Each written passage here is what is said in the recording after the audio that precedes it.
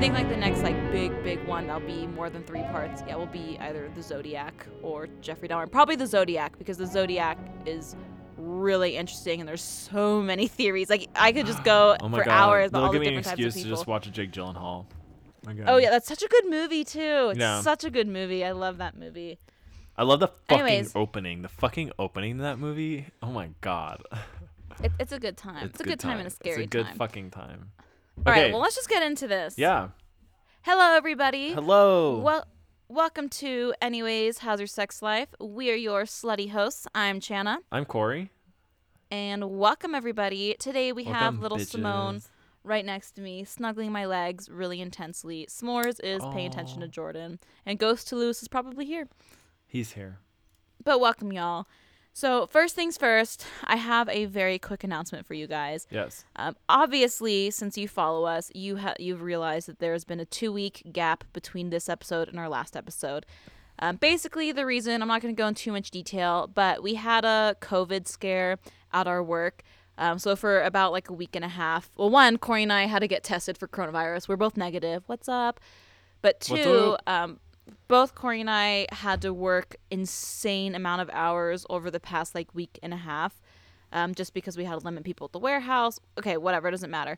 But anyways, we obviously didn't have time to record because work has to take priority sometimes. So sorry guys that we weren't able to record it all, but we're back. Everything's okay now. We're fine. I edited out, just for y'all, just so y'all know, I edited out the part where I tried to do this, but Channa's just gonna do this. This is why we leave the announcements to me, everybody. It's okay. All right. Now, this is Corey's baby, Movie Mondays, everybody. But I'm just going to announce it because Corey's like a whole bottle deep of champagne, and here we are. And we've already talked about this for like 40 minutes. We literally had a 20-minute discussion about this.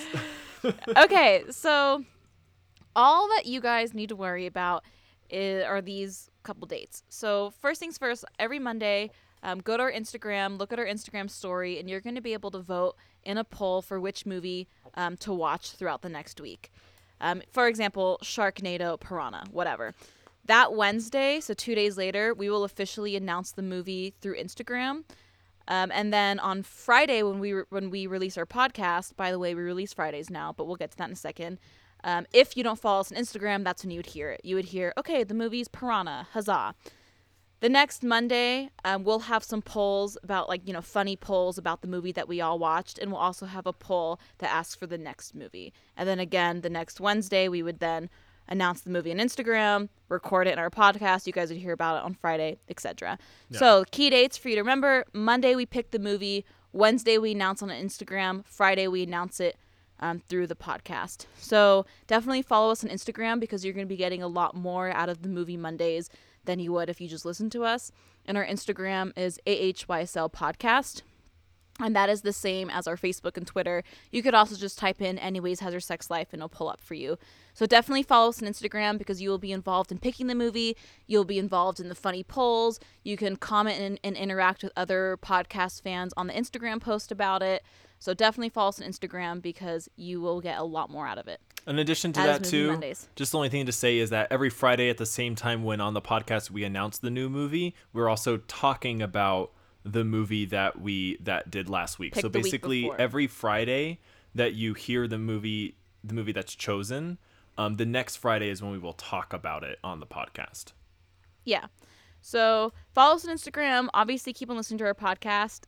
And it's going to be super fun. It's a way for all of us to watch movies together, stay connected, especially during these times like the coronavirus, and just have a lot of fun watching really crazy, awesome horror films. And they vary. It's not like we're going to make you guys watch The Conjuring every single week. Oh, God, no, we want you to. There'll be funny shit. It's going to vary. Yeah. Yeah. But it's all going to be like under the like umbrella of horror films, whether it's like a campy horror or like a really scary one. Exactly.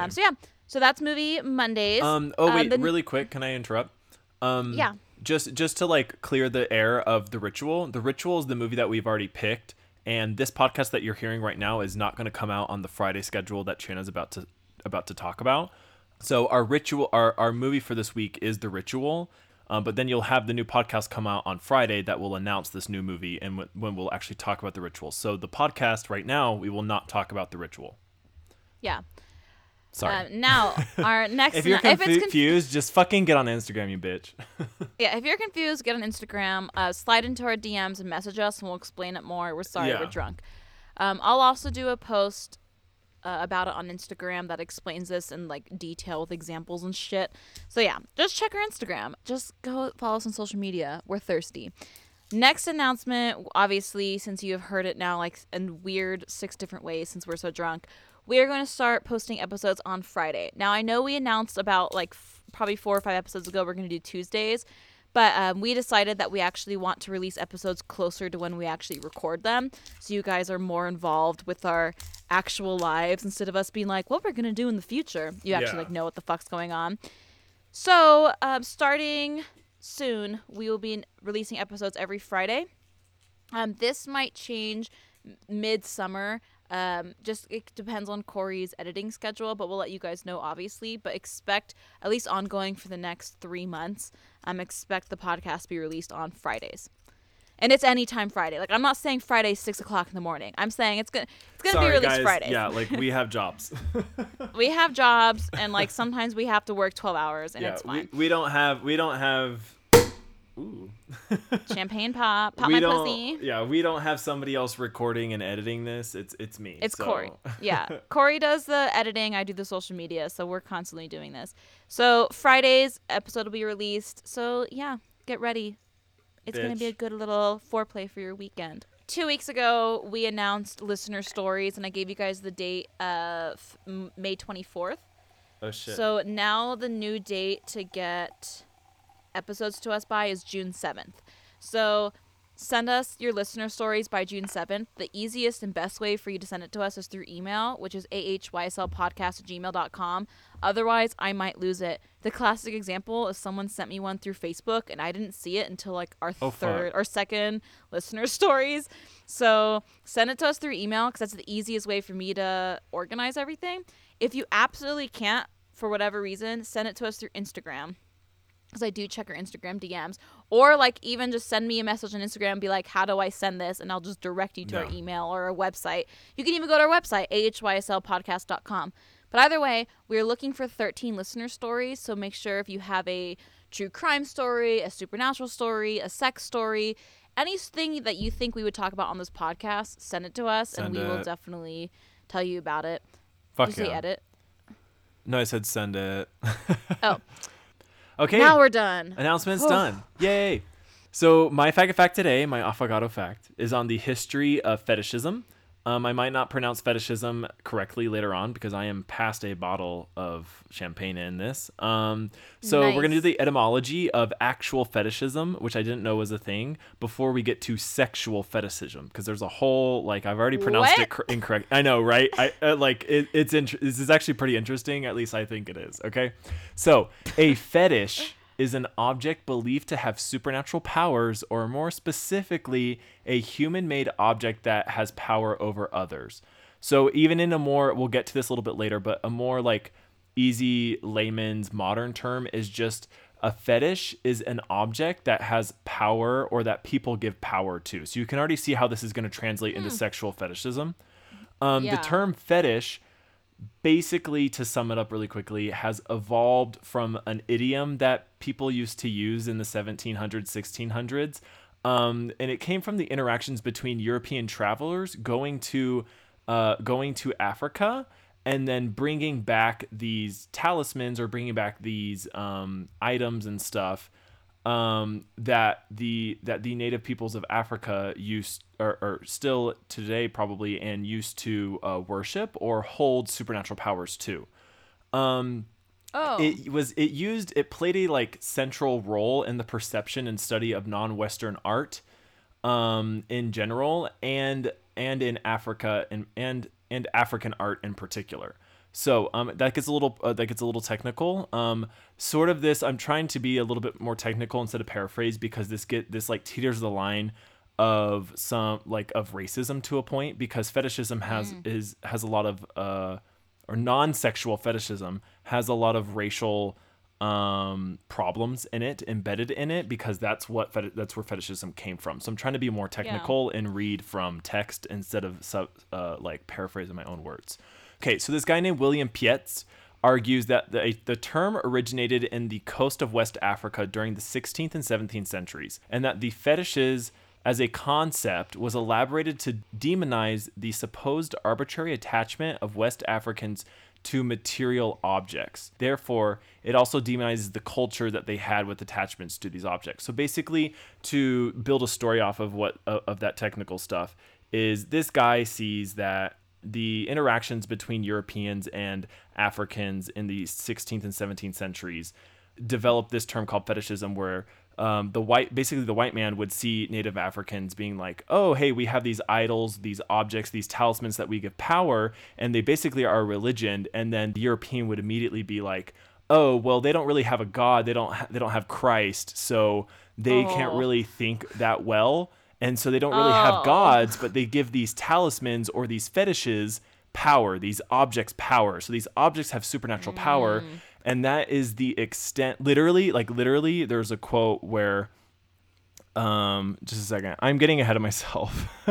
Drunk. No, I'm digging this. Okay. So basically they're like, hey, these native peoples of Africa are like not developed enough because they can only give power to these objects or these idols that they make because they can't abstractly think abstractly enough to develop a god. It is like, it's super racist. It's super horrible.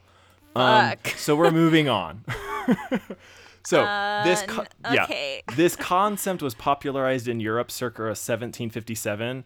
When this French writer named Charles de Brosses, I've horribly pronounced that, used it when comparing West African religion to the magical aspects of ancient Egyptians.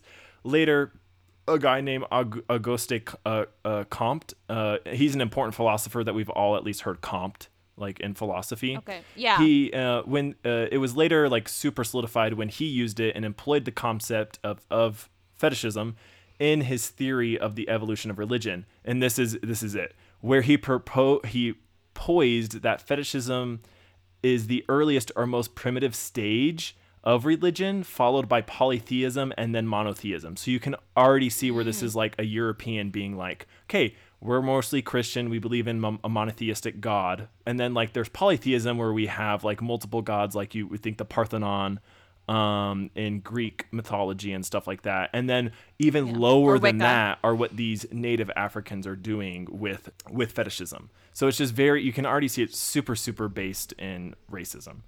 So next, sexual fetishism is about... Yeah, right? Okay, so where do we get sexual fetishism? Okay, so I've been talking about... Where does that happen? Like, you jump from that to sexual fetishism? Oh, I know. We're jumping because fuck that. Did you hear the last two sentences I said? Like, fuck that. We're moving on. So moving on, people are into like teacher porn, and we're just gonna continue on from there. I'm like, that's the next thing I say. So teacher professor porn. Okay. So I've been talking a lot about the 1600s and the latter 1700s or the latter 18th century. So let's jump to the latter 19th century, the 1800s. So in the light of psychology developing into a real thing, we start to see more realistic focus on the relationship of objects having an effect or power over people. So basically what is going on is people are like, okay, psychology is a thing. We're going to look at how people's minds developed. Oh, well, let's like look at fetishism and not, really put God or racism into it and be like, hey, let's look at how people give objects, any object, power, et cetera, et cetera, et cetera, and the power that this will then have over people and how that develops in people's psyche. So in 1887, there's a psychologist by the name of Alfred Binet. He's actually the person who created the first practical IQ test. He is the first person in 1887 to use fetishism in erotic context. So this is where fetishism is starting to turn into what we would think of it nowadays. Alfred Binet suspected fetishism was the pathological result of associations. He argued that in certain vulnerable individuals, so there's already a connotation to fetishism, an emotional arousing experience with the fetish object in childhood could lead to fetishism. Okay. So let's go to some different thoughts and causes of fetishism. There isn't one specified cause for fetishism to start out. Fetishism usually becomes evident during puberty. But many develop it prior to that, and and anybody can develop a fetishism later in life as well. There's some two dudes, you don't give a fuck about their names. They believe that fetishism. Wow. I feel real sad for those guys. They're like, what the? They're like. Should I say their name? Should I say their fetish first theory. name and then butcher the rest of their names? I don't know. It's almost funnier if you don't. But like, just think of these two dudes way back then. Just think of these and they're two like, fucking dudes This profound theory. in And the here's 1800s. like two fuckheads in 2020 being like, whatever, fuck their names. Like they These didn't poor have, they guys. didn't even have fucking microwaves, y'all. Was sliced bread even a thing back then? Right. Like, did they even see a movie? I don't know if they even saw a movie. Yeah. Did they even know that being gay was okay yet? Right? No. They didn't. They didn't. Newsflash. Unless they were We gay get all serious. themselves, they didn't. They didn't. So they believe that fetishism arose from associative experiences, but they also disagreed on what type of predisposition to the experiences was necessary to like create an association. There's a guy named there's a sexologist, Magnum Hirschfeld, who followed another line of thought and actually really liked this one. So he followed another line of thought where he proposed his theory of partial attractiveness in 1920. So according to his argument, sexual attractiveness never originates in a person as a whole, but always in the product of the interaction of individual features. He stated that nearly everyone has special interests and thus suffered from a healthy kind of fetishism, while only detaching and overvaluing of a single feature resulted in pathological fetishism. So like, I think that's a pretty good modern thought to it, where it's like, I mean, I'm going to go on a little bit more, but that's just like, I love men, but I love the neck of men. I love Adam's apples of men. I love beards. I love hair. I love their fucking faces. I love dicks. I love balls. You know, all of that. But like, if I just love balls slapping my chin and that's the only thing that could get me off, that would be a fetish. Okay. Yeah. I mean, while that gets me off, while balls slapping You're like, my I'll chin be is right hot. back. BRB. I'm like, You're- please send your ball slapping videos too. So we also get to Sigmund Freud got on this, and his is just shitty, but we're gonna bring it up because fuck Of course Freud. he got into it. 'Cause What fuck else did he him. not get into? So Sigmund, He's like, also, you want to fuck your mother? no, literally, this is Imagine, like, you wanna yeah, this is sex with it. your mom. So Freud believed that sexual fetishism in men derived from the unconscious fear of the mother's genitals, from Yeah, men's okay. universal fear of castration, and Oh my lord. from a man's fantasy that his mother had a penis, but that it had been cut off. His discussion of sexual fetishism in women does not exist. Oh lord. because Freud's ridiculous.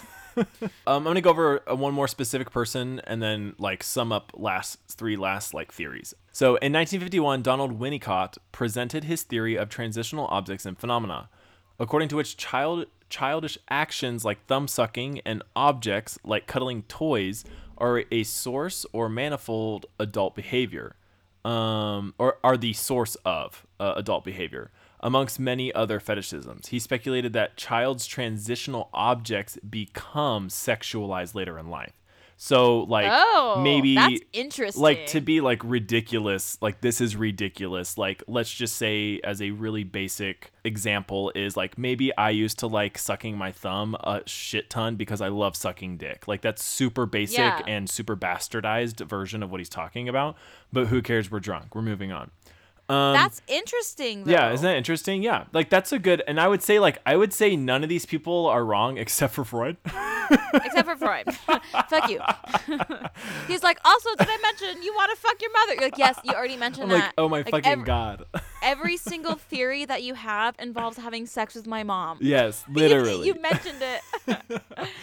Just because pooping is great doesn't mean I want to get fucked in the butt by my mom. So let's just go over three generalized theories instead of like actual specific things that some guys talked about. So one is called classical conditioning. This is what you would think about just knowing, just basic knowledge. There have been several experiments in which men specifically have been conditioned to show arousal to stimuli like boots, geometric shapes, and even penny jars just by pairing these cues with porn. Like they've literally just like makes I would just assume you would just show porn and then like hand a guy a fucking penny jar and then do that for like months over. Like this is a very, again, a bastardized example. Like conditioning is just like, Yeah, we've it's all just read the conditioning. peas or like the dog, ringing the bell and having the dog salivate, we've all been Yeah. in high school biology, shit like that. Okay. Yeah. However, there are people that argue with this because conditioning alone can't explain fetishism because it does not result in a fetishism for most people. Most people assume that conditioning combined with some other factor such as a abnormality in your sexual learning process. So like as you're cognitively like understanding sexual stuff and like developing a sexual appetite, I guess you could say, like that is what more creates it more than just basic classical conditioning. There's also one that's called sexual imprinting that proposes that humans learn to recognize sexually desirable features and activities during childhood. So fetishism can result when a child is imprinted with an overly narrow or incorrect concept of sex objects. That is probably like a dated, because if you're like narrow or incorrect concept, it gives a, negative connotation to having a fetish. Yeah. So that's probably dated, I would assume. Imprinting seems to occur during the child's earliest experiences with arousal and desire, and it is based on a, quote, an egocentric evaluation of salient reward or pleasure-related characteristics that differ from one individual or to another. So, yeah. That's not my Whoa. writing because I don't fucking write like that. Are you fucking kidding me? This is wiki. Yeah, this is Wiki. We write like, yes, la la la la la, Yeah. kiss me, bitch, fuck you, woo, blah. Here's So a basically, gift. it's just like, yeah. So I guess imprinting. So that's just what we sort of said. What we all would assume in like modern thinking is just like, your desires and your personalities, just like your fetishisms or not, if you don't have fetishisms, would come from your nurture, being nurtured by parents and like the environment that you grew up in. Plus like your nature, your genetics or your predisposition to like something genetically or whatever. So basically they're just saying is this one is leaning on nature of like, oh, when you were growing up, what happened to you? Did you like somehow, was there like a misstep or a mislink in your connection to like carrots and sex, something like that, And that is, again, Yeah. this example is with a negative connotation to fetishism, which we don't hold, obviously, except for scatting. Yeah, except for Scott. Fuck you. Okay, I'm But other almost than that- done. Sorry, this is a little heavy. So my last one is actually a little bit more just scientifically based. It's called neurological differences. Basically, this dude observed that the region processing sensory input from the feet lies immediately next to the region processing your genital stimulation within your brain. That's not a lie. That's where it is. Like your feet. The let's just say, to super bastardize it, the gray matter that processes genital stimulation is immediately next to the gray matter that processes or sensory input to your feet. And so this suggests that there is an accidental link that happens in your development somehow, whether by conditioning or by growing up of sexual imprinting or whatever, to where you get sexually aroused. And that is and they use this example as being possibly true because there is, out of all the fetishes, foot fetish is the most prevalent. So That's the one you always think of when you think fetish. oh yeah, literally, foot that's like the fetish. instant most fetish people think of. Which is So- really interesting. This is blowing my mind a little bit. Yeah, with what so you're they're saying like, right now. oh, hey, maybe like this neurological difference is actually has some footing. Hey. Hey! La, la, la, la, la, la. Good one, Corey. Every listener should probably just like clicked out of our podcast from that. They're like, you fuckers. Oh my god. They're Yeah. like, you dumb bitches. They even have one. There's like one recorded case that's crazy intense where there's the anterior. They did an anterior temporal lobectomy, that relieved an epileptic man's fetish for safety pins. I don't know how that translates to support this theory or hypothesis, good for like him. whatever. But okay, we're here, and our like neuroscientist pasties are on. Yeah, about right. This. So yeah, that's like that's like the more scientific or just like, academic look at fetishes. I've done some fun little things on them. I decided to do that today too because on May 8th was the 100th birthday of Tom of Finland. If you are gay and you don't know who that is, I don't know how, unless you are recently have come out. Unless you're new gay. Look up Tom of Finland, Tom of Finland as the country. That is his author or artist name. He has a ton of sexual leather fetish art that he drew, and it was actually some of the first art that I saw getting online and trying to look at porn. And if you could give a good support of the imprint theory hypothesis, I was looking at this stuff when I was 15, and to this day I still I like the leather aesthetic, the macho policeman with a leather harness and a mustache and aviators. That still turns me the fuck on. So yeah, there you go. It was his 100th birthday. He has died. He has passed. But it was his 100th birthday, May 8th.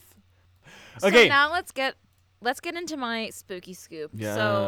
So the polar opposite of Corey's fetishes, and I'm always the opposite of Corey with whatever subject he picks.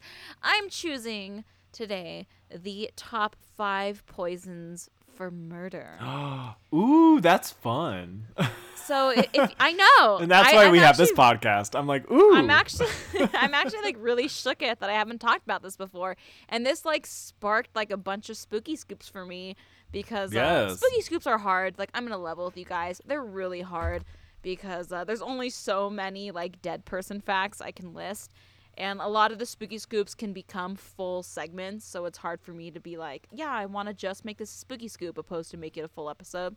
So I'm really pumped about this one. Yes. So we're going to talk about the 5 best poisons to kill someone. So if you want to murder someone, listen up. But also if you're just interested, also listen up. But you didn't get it from us because we do not encourage you to kill anybody. You got all of this from pbs.org. Yeah. So sue them, not me. I'm actually going to be reading this, quote unquote, from pbs.org because I researched for more than 12 hours on my episode. So I just had to just copy and paste shit from my spooky scoop. So here we are. So don't sue me, pbs.org, because I'm quoting you. All right. Number 1. Are you guys ready? I don't think they can because it's literally the public broadcasting system. That's true. Okay, I'll start at number 5. How about that? Then we'll go up to number 1. Yeah. Let's go down to number 1. Yeah, let's start at 5. And I'll obviously talk about more poisons because this is really interesting to me. Because you never know who you have to kill someone with poison. Okay, anyways. Number 5 is thallium. So, this element was only discovered in the 1860s. And while it has been used in some domestic murders, in some countries it has even been available as rat poison, it has been more widely used as an agent of assassination. It is ideal in this respect. Ooh. Thallium sulfate is water soluble and tasteless, and it takes several days for the symptoms to even appear. What the fuck? And even then, these are generally attributed to other illnesses. So the poison was used by Saddam Hussein's secret police, and by the Russian KGB. Damn, so you know that's effective. So it's fucking effective. So if you don't want to get caught, use thallium. You just pop it in that fucker's water. They don't taste it, and then 3 days later, boom, they have the stomach flu. And then boom, they died from the stomach flu. Oh wait, no. They died from thallium. Oh my god. Number 4, cyanide. So cyanide can be distilled from the kernels of certain nuts such as almonds and also present in the leaves of some laurel bushes. Oh wow, I had no idea. The industrial chemical sodium cyanide is widely used, especially in mining, and has been involved in attempted mass murders. It was used to contaminate Tylenol capsules in the U.S. in the 1980s, which, if you're at all familiar with true crime, you've heard about the Tylenol murders and stuff. And then it was also killed several people in Chicago area. Cyanide has also featured in domestic murders, and it causes death within minutes. It is the fastest acting of all poisons, and for this reason, it is the poison of suicide pills of the type carried by secret agents. Yikes. Next is strychnine or strychnine. I don't know how to pronounce it because strychnine. Yeah. I obviously don't know how to pronounce half the shit we say on this podcast, especially last names. Anyways, oh my god, strychnine can be extracted from the seeds of the Nux vomica the Nux vomica tree, which grows in Southeast Asia, and it became widely available in the West as trade with the far East expanded. It is reputed to be a tonic and prescribed in small doses by doctors to aid convalescence. Okay. It was also widely used to poison rats and other animals, and such was easily obtained. And although cited in only a few domestic murders, it is readily available. So that suggests that it would be used in many undiscovered murders. So if you know someone that has like those little awful, really inhumane like rat poison traps, like this is the poison that's used to kill mice. And it's so available. I mean, you can go to fucking Home Depot and buy this shit. So yeah, it could definitely be used in murders because it's just so readily available. The next is atropine or atropine. This is important to note. This is the reason why I chose the spooky scoop, because it's also known as belladonna, which I'm going to go through today. Oh. Belladonna is extracted from the juice of the berries of this deadly nightshade bush. That's cool. So, in small doses, this chemical causes extreme hallucinations and was used for the purpose as long ago as ancient Greece. So, think of like, okay, if you've done acid or like a hallucinogenic, think of whatever you took and times that by like 50 or 100, and that's belladonna. What? Like, belladonna is so intense that you trip. If you do it at a small dose, you trip for weeks and weeks on end. And the hallucinations are so intense that, okay, the example is right now, if I was in belladonna, I could be sitting here recording the podcast and talking to Corey, but I could be hallucinating me on a beach talking with Corey, and it would feel real. Like, I'd feel the sand. I'd smell the ocean. I don't believe like, you. The hallucination is so intense that, like, you literally cannot distinguish between reality and hallucination. Whereas with acid or shrooms or other common hallucinogenics, you can somewhat distinguish. Even if you're tripping really hard, there is a point where you're like, okay, I know I'm tripping balls, but belladonna removes that barrier, so you no longer know what's reality or what's you tripping balls. Now, in larger doses, belladonna is reputed to be one of the favorite poisons of would-be murderers in medieval Europe, and the juice of only a few berries is fatal. So it doesn't take that much to go to cross that barrier of I'm tripping balls to I'm dying. Now, the symptoms it produces would easily be mistaken for any of the many fevers which afflicted people in those days. So back in medieval days, if you fucking hated your husband, give him belladonna, he's going to trip balls for an hour, then die. But people will just attribute it to the cold that killed, people in the medieval ages. So keep in mind belladonna, because I go over that today. Damn. And the number one, which you have probably guessed, is arsenic. Yes. Fun fact: I was in the play Arsenic and Old Lace. Old Lace. It's a great. Oh. It's a great. I was Elaine, the love interest. My gay boyfriend was Mortimer. The good times when I lost my virginity to my gay best friend. The good old days. Anyways, so arsenic, known in Roman times, was used as a poison to it was used as a poison to kill like rivals or even emperors. Now, white arsenic, which is arsenic oxide, is water soluble and tasteless. So whenever it's added to drinks, you just can't taste it. You can't even tell that you have a poison in your drink. This material was obtained as a byproduct of copper and lead refining. Now, in the 1600s, it was sold by agents of a woman known as Tafana of Sicily. Okay. And she would sell it to people who wished to dispose of someone, and it became known as the inheritance powder. So she would sell them the powder. They'd put it in their... Okay, like, let's say Brittany wanted her grandma's millions. She would go to this Tiffany bitch and like, yo, I want my grandma's money. Tiffany would give her this... Yeah, this inheritance powder. This bitch would put it in her grandma's water. Her grandma would drink it, not thinking anything. Boom, die, and then get all the money. So in the 1800s, like, arsenic compounds, they became widely available. Like, anyone could get them. They were known as like weed killers, fly trappers, rat poisons, etc. And they were just used constantly in domestic murders. Like, this was the go-to poison. And this poison, arsenic, is known as like the most famous poison to use in murders. So if you have followed any true crime crime like ever, you've heard of arsenic. Like, this is the poison. Like, you want to kill someone, use arsenic. Like, they can't taste it, they die. Me personally, I would use thallium because it doesn't happen for a couple days, so no one suspects it, and it appears as you are dying from the flu. But the number one poison is arsenic, y'all. Damn. So But anyways, number 2 is belladonna. That's crazy. so those are, because belladonna is like, you just like squeeze a few blueberries, blue belladonnas in a fucking juice box, and the person's dead. But those are the 5 top poisons to use to kill someone. So you're welcome, or you're not welcome. Thanks. I don't know. But just be careful if you drink drinks from like a stranger, because they could put some motherfucking arsenic in it, and you don't know. So those are the poisons. Bye. The end. The end. Bye. Cool. Yeah, I think I would use the tryptonum or whatever it's called. What'd you say?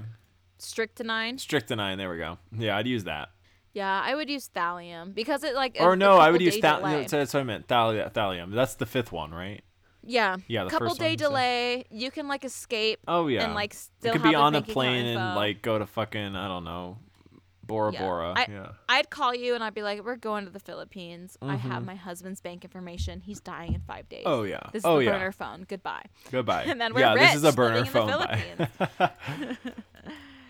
So those are the top 5 poisons. Yes. Okay, well, let's go on to my supernatural segment. I'm super excited. I hope I'm not too drunk. I'm so excited. I'm now for a bottle yours. and a half into champagne. It's okay. Okay. And we're just 55 minutes into this. And Oh we my just are getting to the Fucking first. god. Well, we can easily shave off 10. Easily. Okay, so we're Easily. 45 minutes into this. And we're still getting into our first Oh yeah. thing.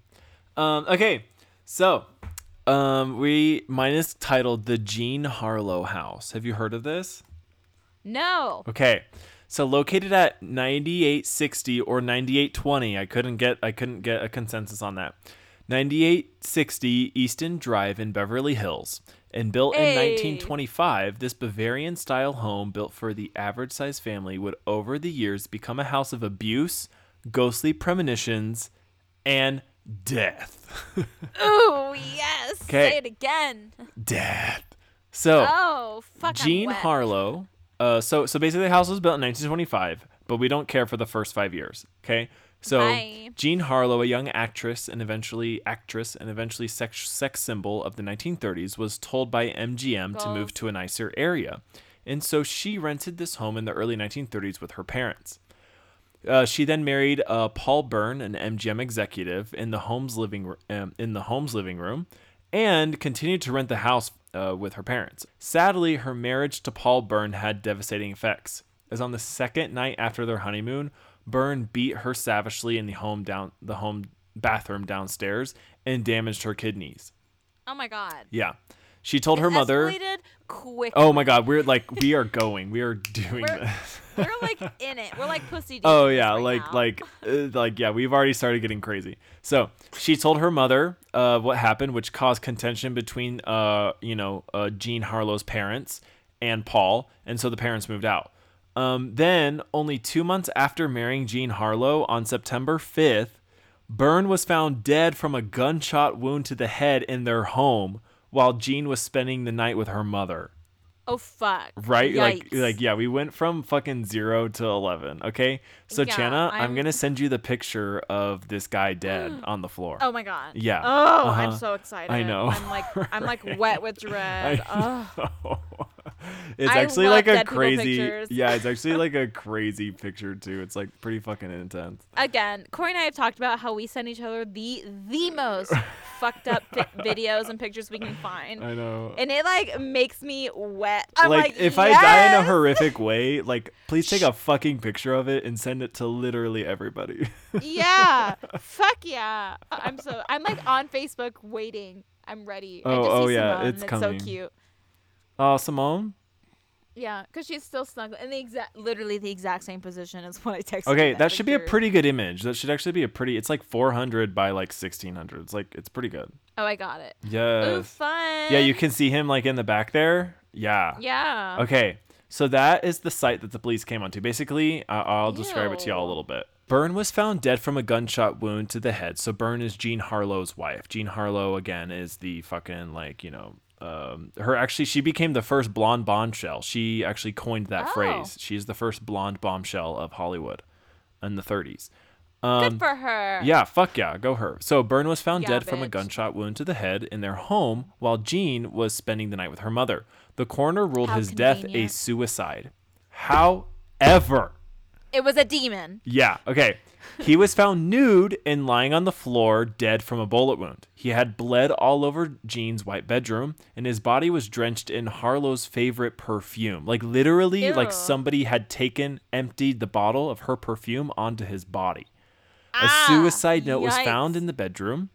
Later, one employee, Davis the gardener, stated that it was not Byrne's handwriting. Also, Byrne's secretary, Miss Harrison, said that she felt it was a murder. I feel like I'm literally reading like Clue. This is super fun. Yeah. There was also a female bathing suit and 2 wine glasses left with a blood spot at the edge of the swimming pool in the backyard. Oh my God. Wait a minute. Yes. I know who it was. It was Miss Scarlet Yes. with a gun in the patio. In the bathroom. It's the bathroom. In the bathroom. Miss Scarlet, how dare you? So it appear I might fall asleep watching Clue tonight because I fucking love that fucking movie. It's such a fun movie. So It's so good. did you it's so have you seen weirdly that fun. meme? Have you seen that meme that goes around where it's like every gay man when drunk is one of the girls from one of the women from Clue? I haven't. That's fun. So perfect.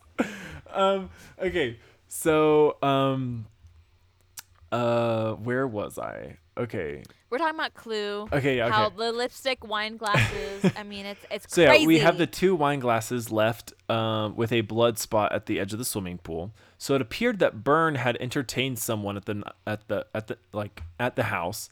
It was a demon. After Jean had gone to stay with her mother. The note that the police discovered reads as follows, and this is like legit. You can literally look up pictures of this. It says, Fine. "Dearest dear, unfortunately, this is the only way to make good the frightful wrong I have done you and to wipe out my abject humiliation. I love you, Paul." And then as like a sort of PS footnote, he puts, "You understand that last night was only a comedy." Like, okay. Whoa. So what happened is officially the coroner wrote this off as a suicide. The police wrote this off as a suicide, and the Yeah, public okay. for years accepted this as a suicide. However, the shit that I sort of gave you preemptively, and then now the actual stuff that I'm going to give you right now, sort of shines light on really what happened. So Yeah, it's not a suicide. yeah, I know It's this a murder. isn't this. I know this is a little bit more true crime right now, but it gets spooky. Okay, I'm so into this. I know this is so fun. Like I was like texting Carl. I was like, "Fuck, Carl, you're gonna fucking love this. Like this is fucking perfect." And this actually wants me to make. I want to watch Hollywood like now, like right fucking Okay, now. wait Yeah. a minute. You have like as a gay man, Corey, you have to watch. Oh, I Hollywood. will totally you- watch you that. have to. Yeah. Oh yeah.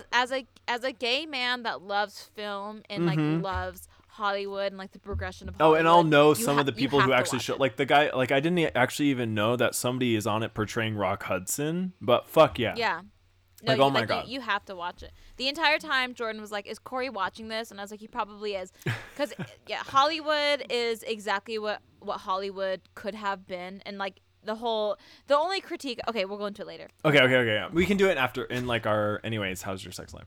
Okay. Yeah. Okay, go on. So, a 2009 biography of Byrne asserted that Paul Byrne, this is the husband, was in fact murdered by a former lover. And the crime scene was then rearranged by MGM executives to make it appear that Byrne had killed himself. What the fuck?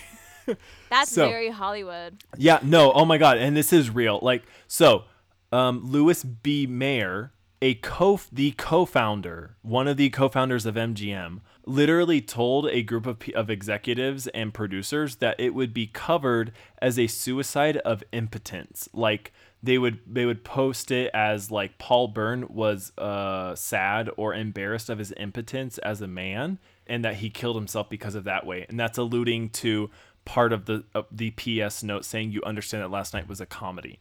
So after reviewing the evidence, It was concluded that Byrne was murdered by his abandoned common law wife, Dorothy Millett, who then committed suicide days later by drowning. So this is probably the real thing that happened. So he had a wife that was her name was Dorothy Millett. She was in some accounts that I read, she was pretty crazy, like almost like legitly crazy, not like derogatorily, misogynistically crazy. She was legitimately crazy. Who then committed suicide later by drowning as she jumped overboard from the Delta King, which I looked up is a famous steamboat that is still around today that you can like, that has been like a steamboat hotel that you can go and be at. Yeah. Is so that haunted? No, well, I mean, fucking, she jumped from it and died, which is real. So Dorothy Miller, 2 days after this happened, she jumped overboard of the Delta King on her way from San Francisco to Sacramento and killed herself. Whoa. Yeah. So Jean Harlow, the wife, the girl, the blonde bombshell, her official statement at the time, without knowing all of that stuff that I just talked about, in her official statement said to the police that she knew nothing about his suicide. However, it is alleged that shortly after hearing of his death, Jean Harlow swallowed a bottle of sleeping pills as she blamed herself for his death.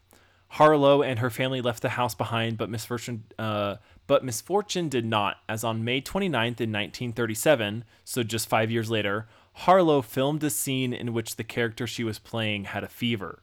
So she's literally on set trying to play a character who is sick, and she is sicker than she should be. Harlow was leaning against co-star Clark Gable, Gone with the Wind people. Yeah. You know, it happened one night. Those are like, if you haven't seen those films, fuck you, go see those films. Clark Gable, and she literally leaned against him between scenes and said, I feel literally in quotes from Clark Gable said, I feel terrible. Get me back to my dressing room. So he literally carried her back to her dressing room. She's eventually taken back to her house where her parents are, and then eventually hospitalized, where she slipped into a coma and then died on June 7th of 1938 at the age of 26. Whoa. Yeah, so if only literally May 29th, she is filming a scene with Clark Gable, and on June 7th, 8 days later, she is dying. She died. That's crazy. Yeah, so as I said earlier, people attested to the fact that when she was beat up by Paul, that she got kidney damage. And then like, you know, and so she just eventually, like, over her years, she got sick for many different reasons. She got sick as a teen from scarlet fever and stuff like that. She was very sickly, actually, just to like note. Harlow's death certificate gave the causes of her death as acute respiratory infection, acute nephritis, and uremia, which is basically those last two, just like kidney problems. Okay, so she died of acute respiratory infection and kidney problems. Okay, so that is just like the intense misfortune that followed Jean Harlow, who was the first noteworthy person of this house, and then also we have Paul, who killed himself within the house. Now, after Paul Byrne's suicide and Harlow's death. Soon after leaving the house, people began to think that Ben's suicide had jinxed the house, as it is also reported that between the time that that Jean Harlow left the house after the suicide and before the next story that I'm going to get to, 2 people also had died in the pool in this house. I tried to look up actual official statements of this, and I could not find that, so that we'll just say that's alleged, but let's just take that as fact because it's more fucking fun. Okay. Yeah, spooky pool deaths. Yes. Yeah, right. So, in 1963, famous hairstylist and founder of Sebring International, Jay Sebring, bought the house, and he and his girlfriend Sharon Tate moved in. Oh, Channa, like, right? Okay. If y'all don't know the Manson stuff, like if you do right now, you're yelling like Channa is, but if you don't, you'll know when Channa starts talking. This is fun. So I'm remember having the fun. name Jay Sebring and remember the name Sharon Tate, of course. Like, oh my Bold, God. highlight, underline. Yeah. Here we are. So Sebring, Jay Sebring, was intrigued by the house's history, which was one of the reasons why he purchased it. Same. But he didn't Same. believe in the curse, and so they moved in. Not same. I would always believe in the curse, but move in. I would believe in the curse, but I would probably still move into this fucking house because it's beautiful. Yeah, because it's interesting. So while there, Sharon Tate claimed to see apparitions, and when asked about the house in interviews, these are actual quotes from a biography of Sharon Tate. She would say, at night in the area, people swear that they see and hear Paul Byrne, who's the guy that we talked about who killed himself. They would hear Paul Byrne's ghost and see him walking about. She also is quoted saying, it's a house where you get scared sometimes. Ooh. And that's like from Same. 60 like interviews with her. Like that's not like I literally like got this from a biography. That's like I read it. crazy. Good Job, Corey. I know, isn't this? This is I like fun. literally. I like looked it up. Like I looked up craziest hauntings, and this said it, and then I saw the word Sharon Tate, and I was like, what the fuck? Like I'm doing this right now. Okay, Yeah, this is Sorry. fun. Sharon Tate and Jay Sebring would live in that house as they dated for 3 more years and even got engaged. However, in 1966, Sharon broke the engagement off for Roman Polanski, which if you know this story, or if you've seen Once Upon a Time in Hollywood, you sort of know what's going on.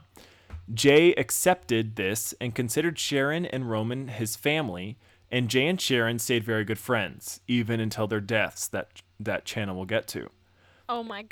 I know, This right? is so Okay, good. this is the one so last little. good. This is like the one. It's not little, but the last thing that I'm getting to. Okay, it is I'm widely wet. known or accepted that on one of the last nights that Sharon spent in this house, the Jean Harlow house, where all this happened that I was talking about, in 1966, while Jay was out of town, she was woken up by Paul Byrne and had a premonition.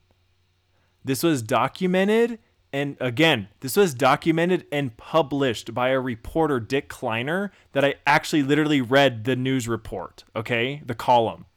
Who released an article covering it in both 1966 and then in 1969, just after the murders. So he released this what I'm going to read. I'm going to read a paraphrased dramatic version of it, but I went to go see if it was really real, and this is real, guys. Like, I'm not making this part up. This guy, Dick Kleiner, literally had an interview with Sharon Tate in 1966 and released this column, and then released it again in 1969 after the murders to be like, what the fuck, okay? He does change some things between the 1966 and 1969 to make things more intense, but you know, like just most of this is actually pretty factual, okay, which is fun, okay? Oh my god. So I'm so excited. I'm going to read verbatim a semi-dramatization of what happened. Dramatization as in to make it more narrative rather than make up stuff. It's just putting it into a narrative. So, oh my lord. trying to sleep one night to sleep in Jay's master bedroom, Sharon Tate, was overwhelmed with an uneasy feeling of a strong presence. Jumping at every noise, she lay on the bed with the lights on. Suddenly, an apparition of a creepy little man scuttled into the bedroom and began rummaging around for something. Putting on her robe, Sharon hurried out of the room. What happened next was especially chilling in light of events to come. Sharon started down the stairs, but halfway down them, she froze in shock. Tied to the staircase posts at the bottom of the steps, she saw a figure. It was unclear if it was a man or a woman, but she could clearly see that the figure's throat had been cut. The apparition then vanished. Sharon was very shaken and went into the living room to pour herself a drink, but she couldn't find where Jay kept the alcohol. She felt an inexplicable urge to press on a section of the bookcase, which opened to reveal a hidden bar. Oh my god. Without thinking, she tore away a piece of the wallpaper at the base of the bar as she nervously poured herself a drink. The next morning, she was convinced the whole episode had been a terrible nightmare until she saw the wallpaper that had been torn away from the bar. She had indeed seen Paul Byrne at that time and had unknowingly seen a vision of her fate. So, Fuck. that is real. that this guy in 1966, Sharon Tate literally tells him, hey, I saw, quote, like specifically, like 100% quoting her, a creepy little man running around her bedroom. And then in the report, Derek Kleiner says that she went downstairs, and down the stairs she saw somebody tied up with their throat slit. Can I add to this? Go. For you Yeah, for go. spookiness? Yeah. She referred to Charles Manson in quotes as creepy little man. Like 3 years later. Yeah. I'm not making this up, like y'all. You can go if you can search, if you search Derek Kleiner, or sorry, was it Dick? It's Dick Kleiner. If you search Dick Kleiner Sharon Tate column, you can see the column, like you can read it. She said in 1966 and in 1969 he releases this. In 1969, he does release it with a couple additions that are more specific to the murders, which, you know, could discredit the spookiness of all of this. But you know, to me, it just makes it a little bit more, you know, sensational. But it's also released in 1966. Like, holy fuck. Like, literally, she literally refers to Charles Manson, which I'll get to, like, Yeah. page 6 of my notes, Yeah. as a creepy little man. So, like, what? Like, that's, Yeah. that's so crazy. Isn't that fucking ridiculous? Okay, so that is my connection. We're moving on with the specific to the Jean Harlow house. So that is the premonition Wow. that Sharon Tate has, and that she said she told Dick Kleiner that was released in an article in 1966 and then again in 1969. She had a Wow. premonition of her death Wow. while she was That- dating the same guy who hangs out Who with was Roman there. Polanski, who also dies. Yeah, which Channel Yeah. will get to. Who's also Wow, murdered. Corey, I literally cannot believe this is real. Right? I was like, what the I fuck? had no idea. I had no idea. No, looking same. up the I had no murders. idea this was a thing. So as I said, the document that was reported by Dick Kleiner in 1966 and then later in 1969, basically, Chana might get into it a little bit, but in 1966, Sharon breaks off the engagement, as I said, and basically goes and lives with Roman Polanski. Okay. I do not get into that. I do not get into any backstory. Okay. So, there we go. So Jay, who she is going to mention, yes, I will. he is basically, they were engaged. I said this earlier, but just to reiterate, they were engaged to be wed, Jay and Sharon Tate. But then she He meets loved Roman her. Polanski, and they break it off. And then Sharon goes and lives with Roman Polanski by the end of 1966. But Jay is still friends with them. He's a nice, chill dude, hippie dude. So they go, and he's like, fine, like, y'all are my family now. I love y'all. That sucks that you're not my wife, but I fucking love you. So I'm just going to be a nice person, I guess. And they stay friends, and then Chana will pick that up a little bit later. And then they die together. Yay. Yay. So you can actually go on YouTube and watch footage of Jay and Sharon hanging out in the pool of the backyard of the Jean Harlow house.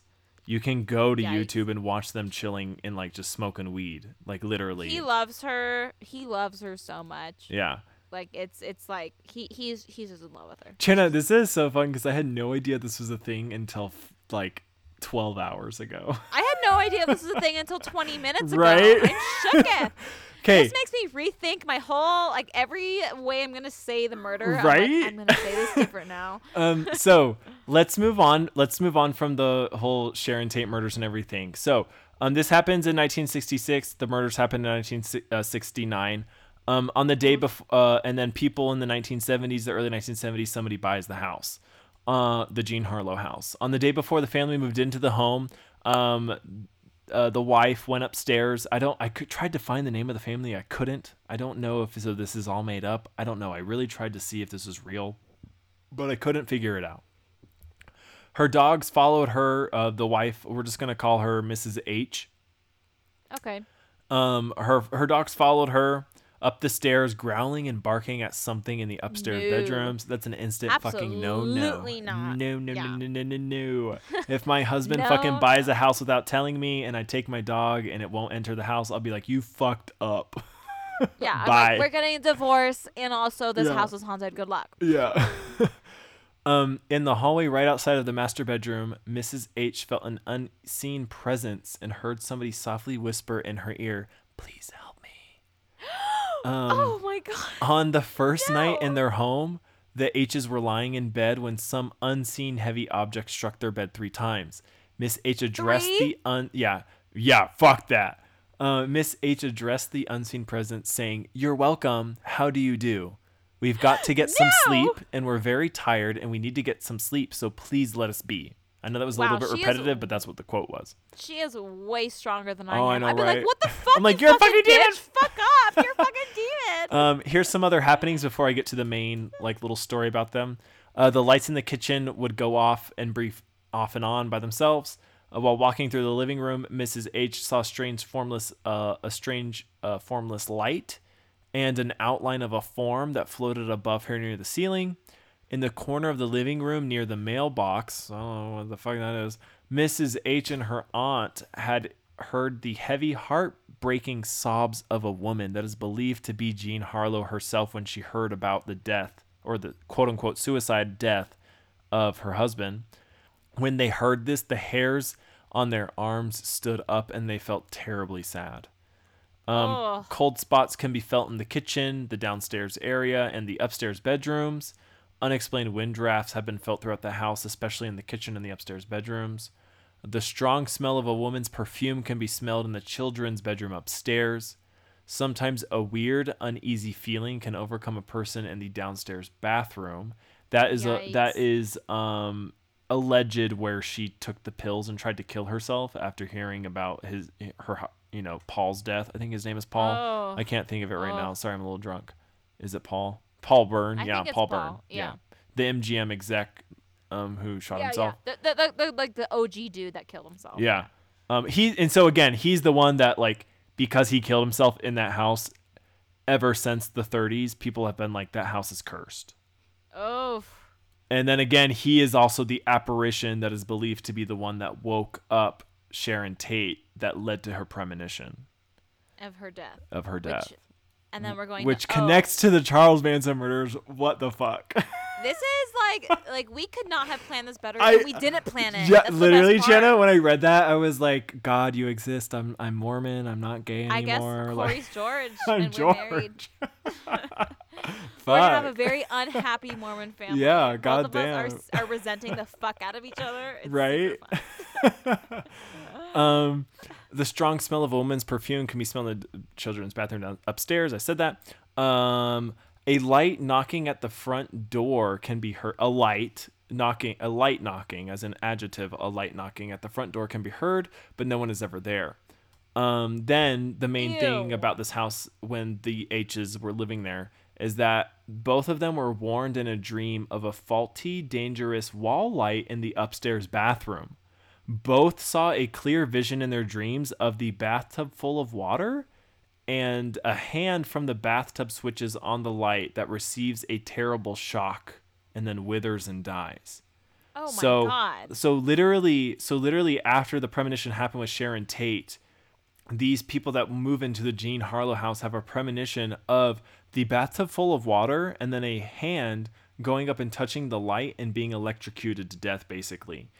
Both of the people, both the husband and wife of this family woke up, tell each other about it, and they're like, what the fuck? Let's get this checked out.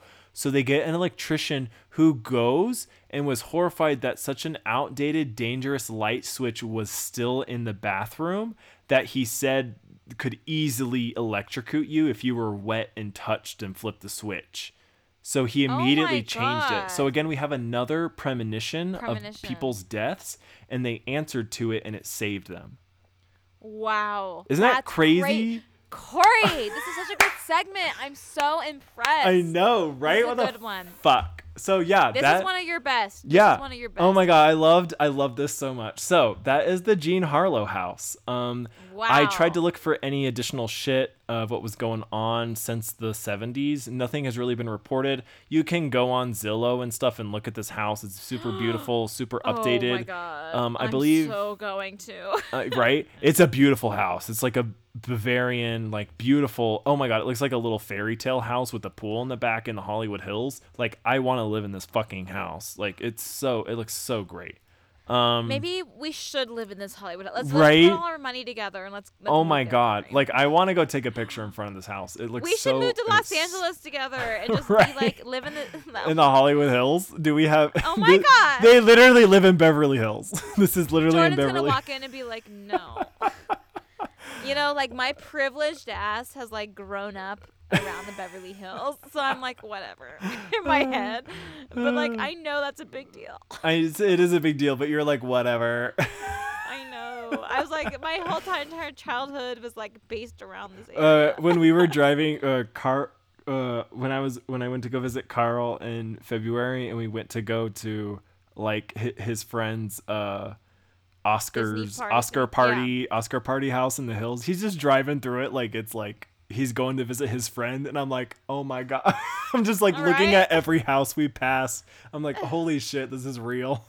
That is called like growing up around LA. I know, versus not. and you would probably be like, whatever. Yeah, I'm like, when are we getting to my mom's hairdresser's place? I know, it was so funny. So funny. But yeah, that is the Jean Barlow house. Or Jean, sorry, the Jean Barlow house. Harlow house. Segment, Corey. Sorry, I'm 10 fucking out of drunk. 10. Right? Good job. 10 out of 10 would try again. All right. Yeah. All right. We're going to talk about fuck me. I have 11 pages of notes. 11. We're going to talk about part 4 of Charles Manson out of 5. I originally thought it was going to be 3 parts, but here we are, part 4 Yes. out of 5. Here we go. So this is like the Charles Manson episode. Now, to really understand what the fuck has been going on over the past 2 years, go listen to part 1 through 3. Like, for reals, just pause right now and go listen to our last episodes, because what I'm going to discuss right now it's quarantine. will not have, like, the gravity that I needed the to gravitas. have unless you listen to part 1 through 3. Because I do a damn good job at Charles Manson. Yeah, you do. So go listen to 1 through 3 and then come back to right now. This is part 4. Yes.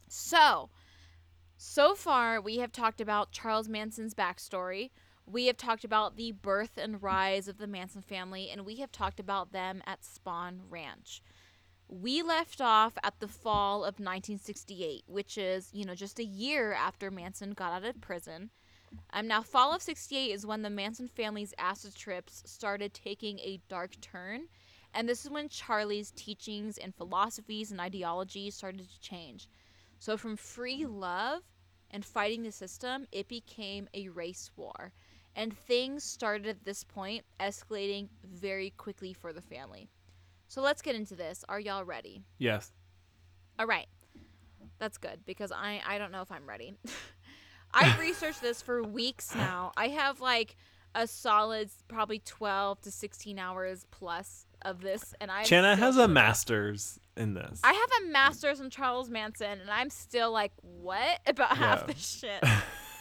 So, in December of 1968, Charlie Manson heard the Beatles' White Album for the very first time. It was released like November something of 1968, and he heard it in December. He went to like an LA party.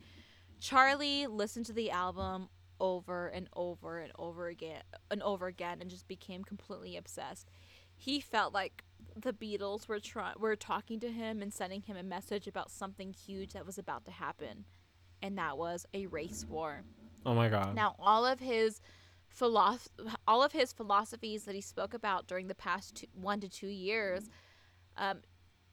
they quickly turned from fun, like, yay, we're hippies, we're having sex and doing drugs, this is so fun, like, fuck the system, yeah, woohoo, and then they, like a casual splash of Jesus, and then they turned quickly into a race war, and that was because of Charlie's interpretation of the White Album. And his interpretation of the album is like the reason why the family went from a hippie cult into a destructive, and you could even argue like a doomsday cult, or at least a doomsday-esque cult.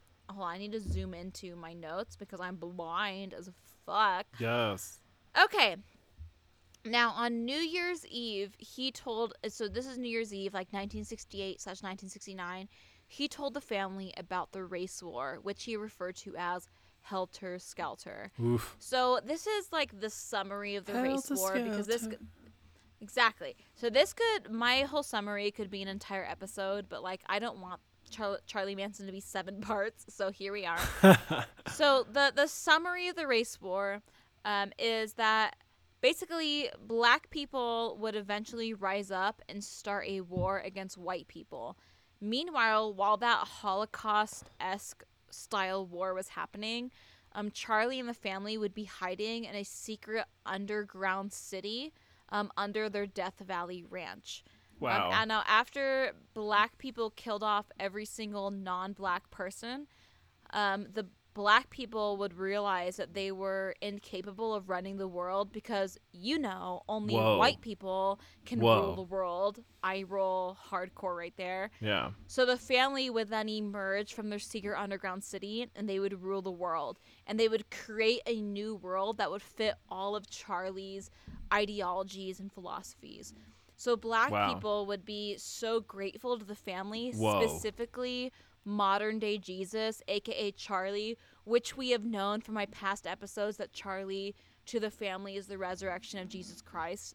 So black people fight against white people. Charlie and the fam would hide. Eventually, after years or decades have passed, Charlie and the fam would emerge from their underground city. Look at the black people who clearly couldn't run a world because they're black. Oh my God, racism. But anyways, the black people would be so grateful to Charlie and the family that they'd be like, oh my God, you run the world. You take control. We'll follow anything you do. Jesus. Because so there's there's obviously a lot of racism involved here with Charlie versus people of color. Anyways, how's your sex life? Now, Yeah. to prepare for this race war that Charlie was now prophesizing, what they would do is they would their whole goal was to let black people know that this was coming. So to do that, the family, so Charlie said, yo, Manson fam, we have to release an album with subtle messages, just like the Beatles' White Album. And this is going to, let white teenagers in San Francisco know to join the family, but also it's going to let black people know that they have to start preparing for a race war. What the fuck? Now, I want to pause right here because I went on a very long tangent to Jordan about this. What I find so interesting, and I'm very drunk right now, so I'm just going to let you know that. Yes. But what I find so interesting or fascinating about specifically Charles Manson and the Manson family is the shift from, fun hippie cult shit Yeah. to batshit wild cult happened in the matter of weeks. The album was released Just because in of an November album. So let me just timeline this for y'all. Charlie was let out of jail in 1967. The album was released in November of 1968. And so by New Year's Eve of 1968, he already told the family about his new prophecy.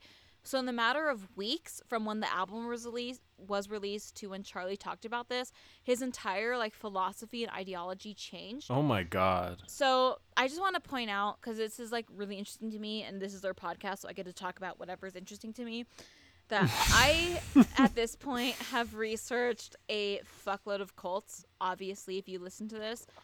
And based off of my research, it usually takes a cult leader years and years and years of slow programming. You can even argue brainwashing of their followers to get them to the point where they blindly follow their leaders' psycho and escalated beliefs. The classic example is Jonestown. So Jonestown happened over a decade pretty much, right? Or many, many years. It's not like the cult went from a super happy chill cult to a suicidal cult and dead. Oh, yeah, yeah. That took years and years of Jim Jones slowly manipulating and brainwashing his followers into believing that, yeah, the world is against us. And you know what? If they fully turn against us, we might have to kill ourselves one day. So that whole ideology and philosophy behind Jim Jones and the People's Temple took years. And that's not just specific for that cult. If you look at all cults, it spans over many, many years of the leaders slowly manipulating their cults. But Charles Manson, however, had his cult members so badly fucked up from drugs. He stripped them from their identities. He stripped them from their personal beliefs,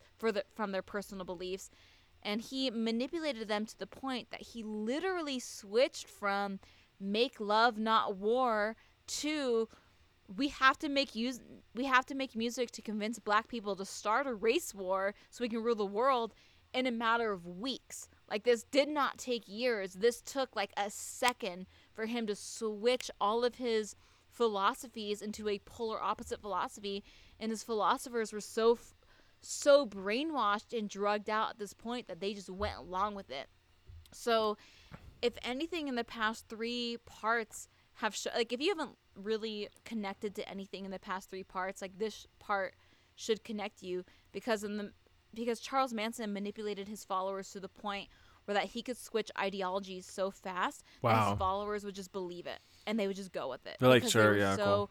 fucked up. And like, that is unbelievable to me, y'all. Like, that should show you how incredibly manipulative Charles Manson is and what he was capable of doing. Because in such a short amount of time, in less than 2 years, he was able to take normal teenagers into murderers. And that normally would take a average cult leader, 5, 10, 15 years plus. So Charles Manson is a goddamn monster. And if you want to disagree with me, I will fight you to my death, because he's a monster and his followers are Have a you monster. I know you've seen Oh, sorry, go keep going. I'm just saying, it's crazy to think of how fast this is, because like, you can talk about cults as much as you want, but usually when you talk about a cult, you're talking about over the span of many, many years. But Charles Manson's over the span of 2 years. That is it. That's it. 2 years. It went from getting out of jail. That is crazy. It doesn't seem like that. And then murdering Sharon Tate. Like, fuck y'all. That's insane. It's insane. Or we're getting, not even murdering Sharon Tate, but getting people to do that. Manipulating people to do it for you. Yeah. And that's a whole next level, is like convincing people that you're so much like Jesus Christ that they're gonna kill for you. Jesus. Fuck Charles Manson. Yeah. So Charlie, he announced the race war, and his followers listened. They listened to the White Album, because he was like, yo, I just listened to this crazy Beatles album. This is something you need to listen to. Now, note on this before I continue, this is obviously not their first time hearing the Beatles. If you're unfamiliar with the 60s at all, you should know that the Beatles are a main factor in the 60s. America, like any country you look at in the 60s, the Beatles are a thing. Like, you listen to the Beatles and they directly influence the 60s. Charlie Manson, like, this entire time with him preaching to these followers, like, the Beatles were always involved. It's not like they only became involved at this point. They were a big factor. It's just the Beatles, y'all. Like, of course they're a big factor. It's the fucking Beatles. Like, Beatles. They're the fucking Beatles for a reason. Yeah. This is my personal note, and I'm right, and I will fight you on this forever. If the Beatles did not exist, music today would not be the same. That's just what it is. Agreed. Like, the Beatles 100% influenced the history of music. And well, so the history of history.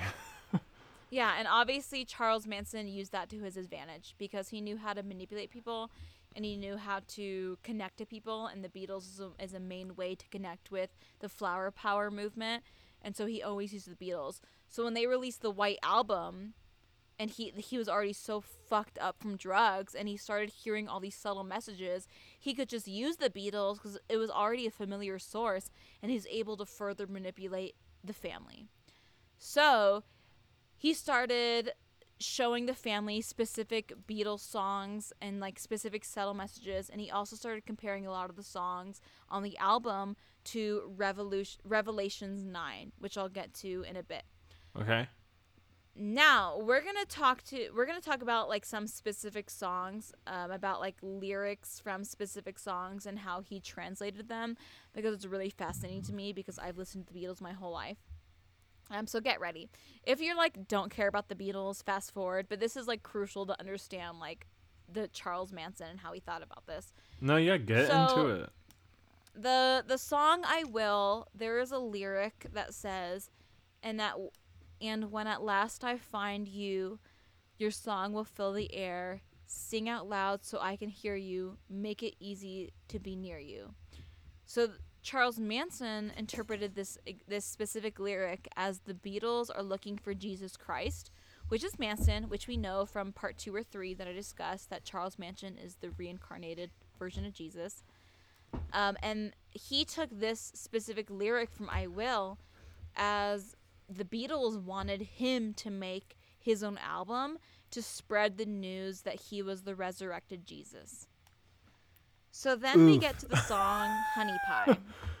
Jesus. So in the song Honey Pie, there's a few lyrics that Manson goes ham-bone over. The first is, oh, honey pie, my position is tragic. Come and show me the magic of your Hollywood song. Do-do-do. Oof. So the meaning is the Beatles know that Jesus Christ has returned to Earth and is in Los Angeles. And Oh my God. that is obviously Manson because he was located in L.A. They already knew him as the resurrected Jesus. So he had to create his own song. That is his album that will set off Helter Skelter, which plays into the song I Will. So a lot of this kind of piggybacks off of each other because they're all about finding Jesus and like releasing shit. The next lyric is, oh honey pie, you're driving me frantic, sail across the Atlantic to where you belong. So the meaning is that the Beatles want Jesus Christ to come to England. So meaning that they want Manson to come to England to work with them on how to build this Oh my race God. war or Helter Skelter. What a now- a self-centered bitch. So fun fact, like Manson and some of the Manson girls tried contacting the Beatles. Like they sent dozens of telegrams to the Beatles being like, come to Spawn Ranch, come to Death Valley, which we'll get to in a second. Like, come to us. Like, Charles Manson's is the modern day Jesus. Like, you're asking for him. We have him.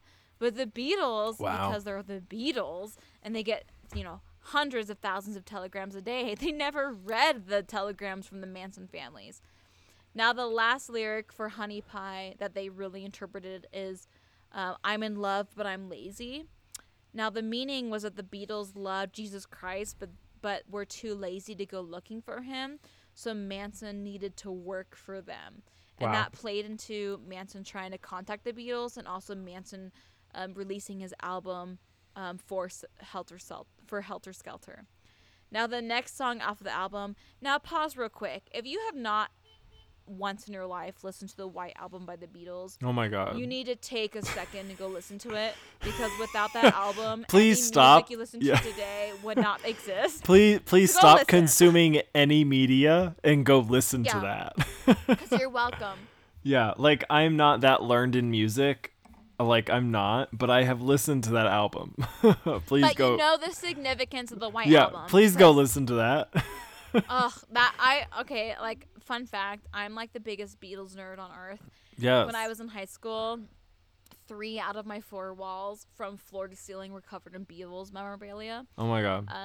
I love the Beatles. Like, they have a very intense emotional impact. So, like, anytime we talk about the Beatles, I'm like, yes. I'm like wet for the Beatles. Anyways. Yes. Okay, next song on this album is Sexy Sadie. So the significance of this is that Manson actually referred to Susan Atkins, who is a key player in like the Manson murders, who I've talked about in the last episode. He referred to her, one of her many nicknames was Sadie Mae Glutz. And this was, months and months and months before the release of the song Sexy Sadie. So as soon as the song Sexy Sadie came out, they all looked at Susan Atkins, aka Sadie Mae Glutz, and they're like, holy shit, this song's about you. Like, this solidifies our connection that Manson is connected to the Beatles because he called someone Sadie, and now they released a song about Sadie. And Tex Watson even wrote in his own autobiography that the words of Sexy Sadie fits perfectly into who Sadie Atkins is, because specifically there's a lyric that says like something about her being free and like sexually free and like wild and stuff, and that all represented Sadie Atkins perfectly. And so he said that it truly made us believe the Beatles were singing directly to us, because not only at this point do we believe that they were referring to Manson as Jesus, but now suddenly they had a whole song dedicated to Sadie Atkins, or to Susie Atkins.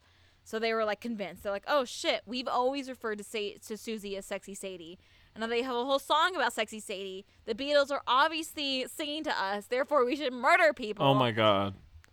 Anyways, next song is Rocky Raccoon.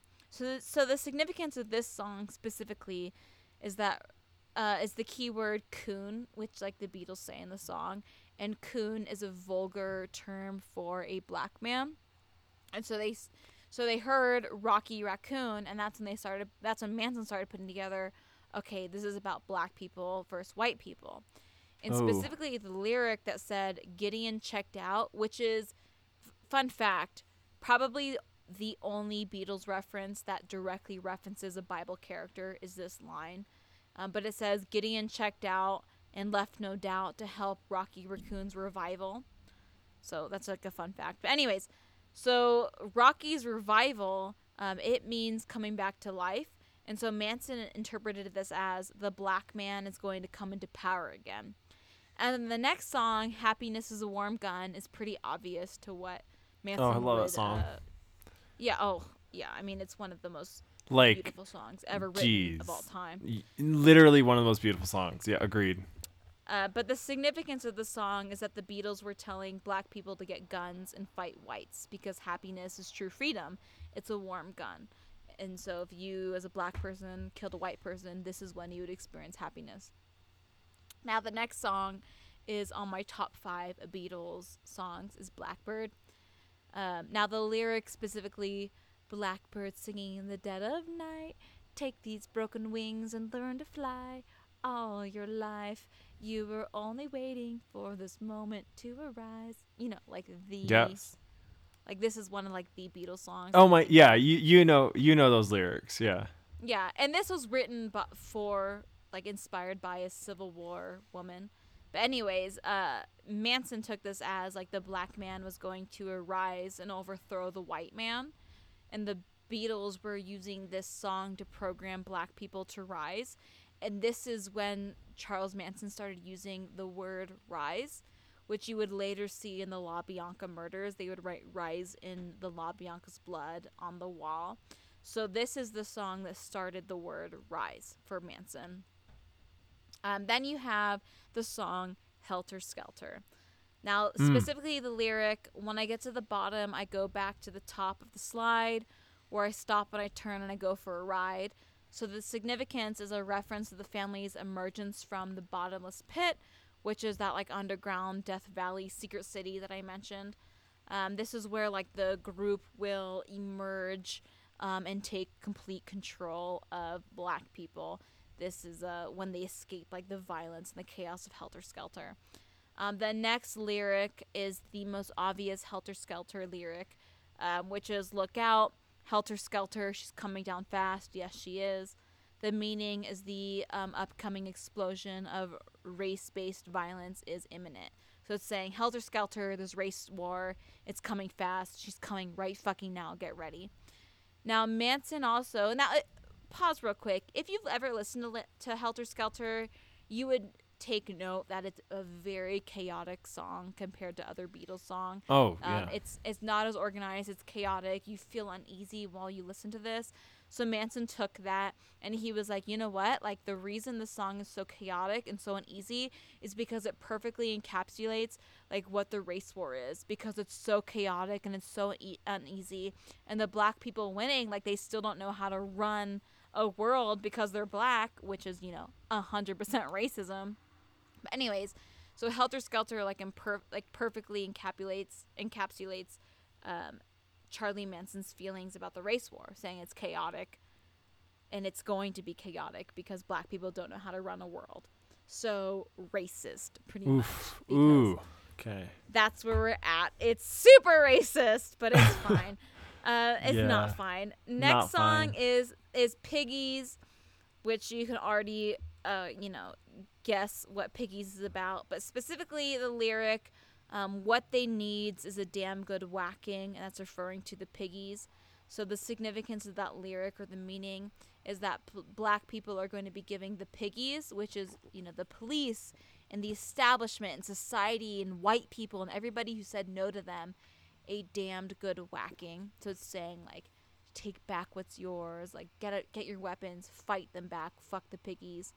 And then the last two songs we're going to talk about, the first one is Revolution 1, which every person has probably heard, because it goes, you say you want a revolution, well, I love that goddamn song. You want to change the world. Goddamn, best song ever. It's like the best banger song ever. Anyways, at the end of like that like lyric segment that I mentioned, John Lennon says, but when you want to talk about destruction, don't you know that you can count me out? And then he says, in. However, the singing, when he says in after the word out, that does not appear in the official lyrics that were presented and printed that went along with the sheet that was released with the album. So like Manson took this as, holy shit, like the Beatles are saying that they condone a violent revolution, but because they're the Beatles, because they're so high up and they're almost gods to us at this point, like they can't specifically say that they're in and that they condone a violent revolution. So that's why John Lennon says in, even though the printed lyrics doesn't say wow. So like this was like the moment where he's like, yo, like I interpreted the rest of the album as a specific way, but Revolution 1 is like really letting me know that the Beatles not only has been speaking directly to me, but talking about a race war, but now is talking about a violent revolution to go with this race war. Oh my god. Yeah. I know. Holy shit. And then the everyone's other, like, yes. We're like, oh shit, no. And then the other lyric of Revolution 1, which is one of like the greatest songs ever created, but whatever. There is a lyric that says, you say you got a real solution. Well, we'd all sorry, I'm so drunk. We'd all love to see the plan. So how Charles Manson interpreted this as was the Beatles wanted Manson to tell them how to escape from the horrors of Helter Skelter. So they wanted a solution and that they were ready for violence, but they wanted Manson to create his album to tell them what to do. And it's the songs that will be the plan, whose subtle messages will be aimed at the various parts of society that will be involved in Helter Skelter. So continuing on with all the other interpretations of the songs, basically what Revolution 1 was saying, the Beatles were down for a violent revolution, and they wanted Manson to lead it. And they wanted Manson to explain how to by releasing an album, which also plays perfectly into the theory that Manson just wanted to be a rock star. Anyways, Jeez. Revolution 9, which is also one of the most famous Beatles songs. This is like an 9-minute song of just noise and like the occasional words. Now, this is like where people think the White Album was the least successful, but this is where Manson thinks it was the most successful, and this is where he thought that it spoke to him the most. Oh, interesting. Okay. And this is the song that he deemed most significant. In quotes, it was the Beatles' way of telling what was going to happen. It was their way of making a prophecy, and it directly paralleled the Bible's Revelation 9. Now, if you think about it, Revolution 9, Revelation 9, you get it. It's like, there's one letter difference. Now, the significance of this song, if you haven't listened to the song, go listen to it. Like, go lose yourself. Yeah. Go listen to it. It's a very important part of music history. But anyways, Manson hears a machine gun fire, oinking of pigs, the word rise, other people speaking and whatnot. And so he interpreted this as, like, this is the story of how the Helter Skelter race war is going to start. This explains how it's going to climax. It explains how it's going to end. All the good stuff. So, like, Revolution 9 kind of includes every single aspect of Charles Manson's newfound beliefs. Go listen to Revolution 9. Now, Revolution 9, like I said, is directly paralleled with Revelation 9. Now, Revelations 9 of the Bible goes over the end of the world. Charlie interprets Revelations 9's, to fit perfectly into Helter Skelter. But this discussing Charlie's interpretations of Revelations 9 would take another 40 minutes or so. So I decided not to go into it. So that's going to be an Instagram mini-sode because it's literally like another 6 pages of notes. You're like, hey. And also, I did not want to read the Bible because I get very triggered. Please no. But pretty much like Revelations 9 is about the apocalypse and about like hell opening up and locusts with like a long hair emerging, which represents Charlie and the family. There's just like a ton of like imagery and like metaphor. Yeah, blah blah blah. And so that was like Charlie's exact kink. The only interesting thing like I really have to mention with Revelations 9 is really the only significant part of the Bible that Charlie directly mentions during his prophecies. Oh wow. Okay. Normally he just talks about, fuck the system, let's have sex, let's do drugs, what we all want to hear. But Revelations 9 is really the only part where he connects to the Bible, and that is because of the Beatles album, the White Album, and specifically Revolution 9, which can be interpreted as a whole song based off of Revelations 9. So here we are. Anyways, I'm probably going to go through Revelations 9 and Charlie's interpretation during a mini-sode, which we talked about. We'll do on Instagram, but it's a lot. And it's like, and I just do not want to read the Bible right now. So anyways, let's continue on. So now that you understand like how Charlie was making his whole family listen to the Beatles and interpret the Beatles, you can understand why they started preparing for Helter Skelter. So over the next few months, they started collecting weapons, they started stocking up on supplies, they started fixing up old cars, old dune buggies, they tried getting money, and they started recording their album, and of course, all throughout all of this, doing acid, shrooms, and belladonna. Wow. Do you know how often he did these like sermons about the White Album? I mean, like constantly. Yeah, like that's crazy. Yeah, you're just sitting there having sermons about an album. That's crazy. And the whole thing is like, as someone who like, I love the Beatles more than life itself, obviously, which from this episode. Like if someone offered me acid and was like, let's just talk about the Beatles You're like, for 8 okay. hours, I'd be so into it. And it's not like the Beatles were a new introduction. Like they've all listened to the Beatles throughout this entire they've been established for a decade, right? Yeah, like it was, the Beatles were the 60s. That's just what it was. Yeah. Like, argue with me as much as you want. It was the Beatles. So like Manson talking about the White Album wasn't that crazy. And so him like then pinning like a racial war to the Beatles at this point where his members were so brainwashed and so disillusioned at the world, like is not that surprising to realize that his members were so into like a race war and shit. Damn. It's crazy. So almost 4 months after the announcement of Helter Skelter, so this is March 23rd, one day after Corey's birthday. Yay. 1969. Oh, Jesus. Solid year.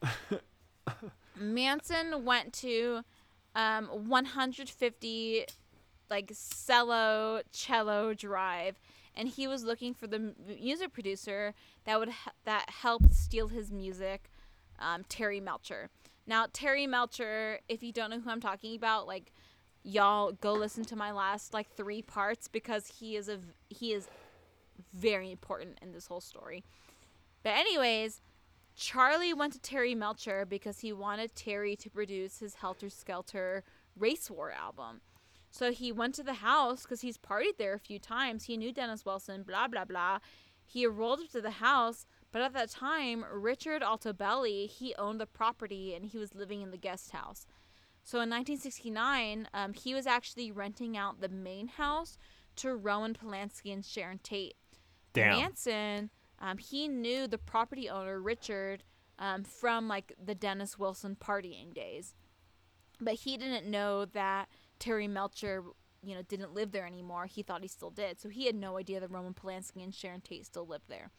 So Manson rolled up looking for Terry Melcher, wanting him to produce this new like race war album. So he, hold on, I lost my place.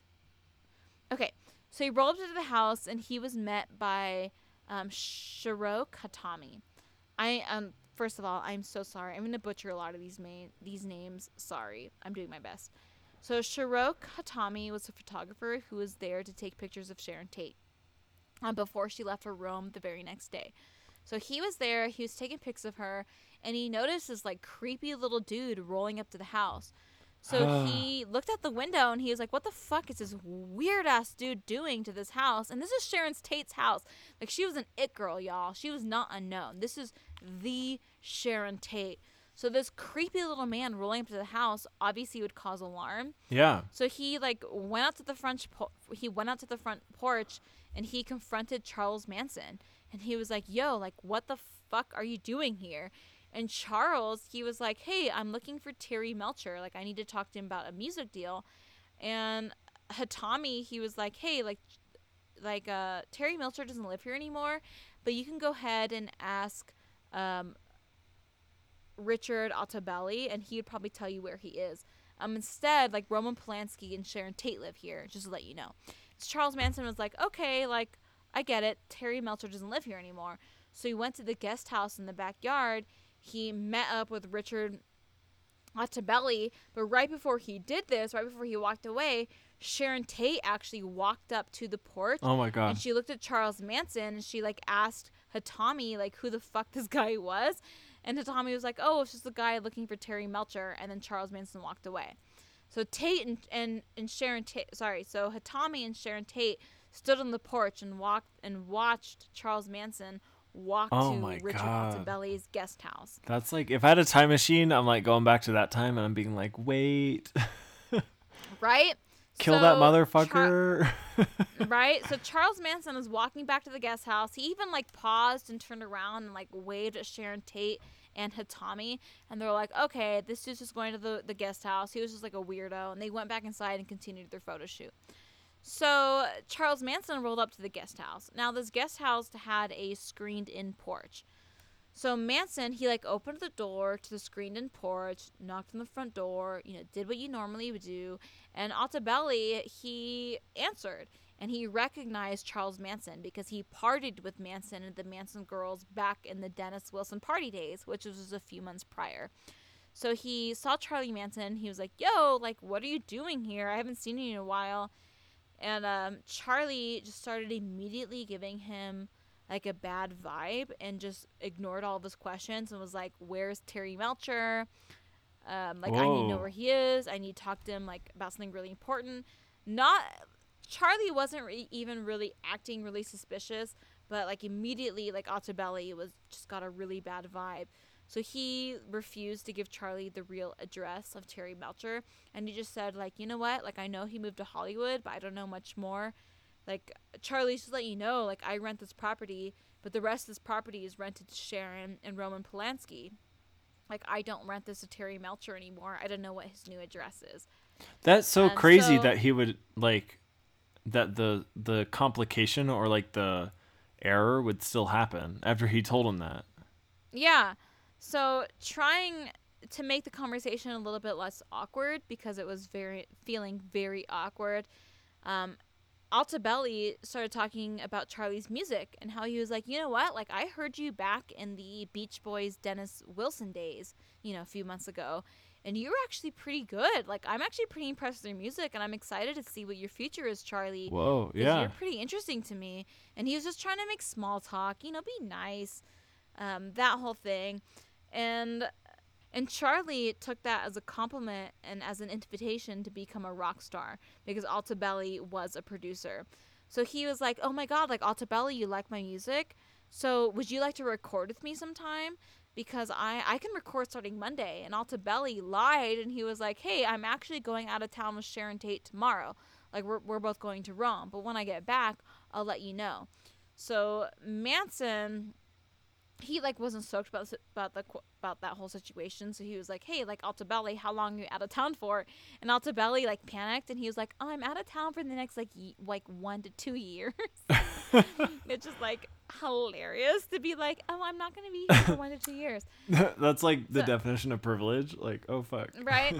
So as soon as Altobelli lied and said he was gonna be gone for 1 to 2 years, Manson obviously felt that was a lie, and he like immediately like a 180 like switch turned, and he was like, okay, so you'll be gone for 1 year. So who exactly sang in this house for 1 year? Is it Terry Melcher or is it Sharon Tate and Roman Polanski? And Altabelli was like, it's Sharon Tate and Roman Polanski. Like, this is a little weird that you asked me this. And then after a few seconds of like weird ass tension, Altabelli was like, you know what, Charlie? Like, I think it might be time for you to go. Like, this just feels really uncomfortable and weird, because his vibe flipped completely from yay, happy talk to like menaces almost, or just menace. It like completely flipped, and Altabelli just felt extremely uncomfortable. So at that point, Charlie said, okay, so just Sharon and Roman live there, because I just went to the house and I just met like a photographer that was taking pictures of Sharon, and he mentioned that Sharon and Roman live there. So you're like 100% positive that Terry Melcher will not live there. And Altabelli was like, yeah, like Terry Melcher's not living there. It's just Sharon Tate, Roman Polanski. And like, Charlie, you can't just show up to my house and to like what you assume is Terry Melcher's house. Like, I have different renters. Don't show up. Like, they're none of your business. Like, you're not wanted here. They don't want to know you. Like, if you can talk to me privately, but like they don't want to know you. And obviously, based off of the last 3 parts that I've talked about Charlie, that struck a chord to him. Yeah. It made him really that rejection. upset. Yeah. Yeah, exactly. So Altabelli told him, like, you know what? Like, he immediately just felt something really bad. He's like, Charlie, I don't want you to come here again. Like, the next time you come to my house, you need to call me, because I don't want to upset my renters. And like, you're looking for Terry Melcher anyways. There's no reason for you to come here. So you have to contact me first. Like, do not contact Sharon Tate and Roman Polanski first. Whoa. The very next, so Charlie left after that. Now, the very next day, Altabelli flew to Rome with Sharon Tate. And that's when Sharon Tate asked him if that creepy little man ever found him.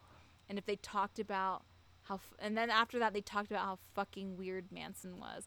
Which weirdly ties directly into what Corey said about that creepy little man. Like, she knew, Channa. She knew. She had that premonition. Like, why has this not been a movie where she is like the main focus? Like, oh my god, like. And that's like, holy shit. About Corey's story, that's what makes this like I'm almost to tears. Like, are you kidding me? Oh my god.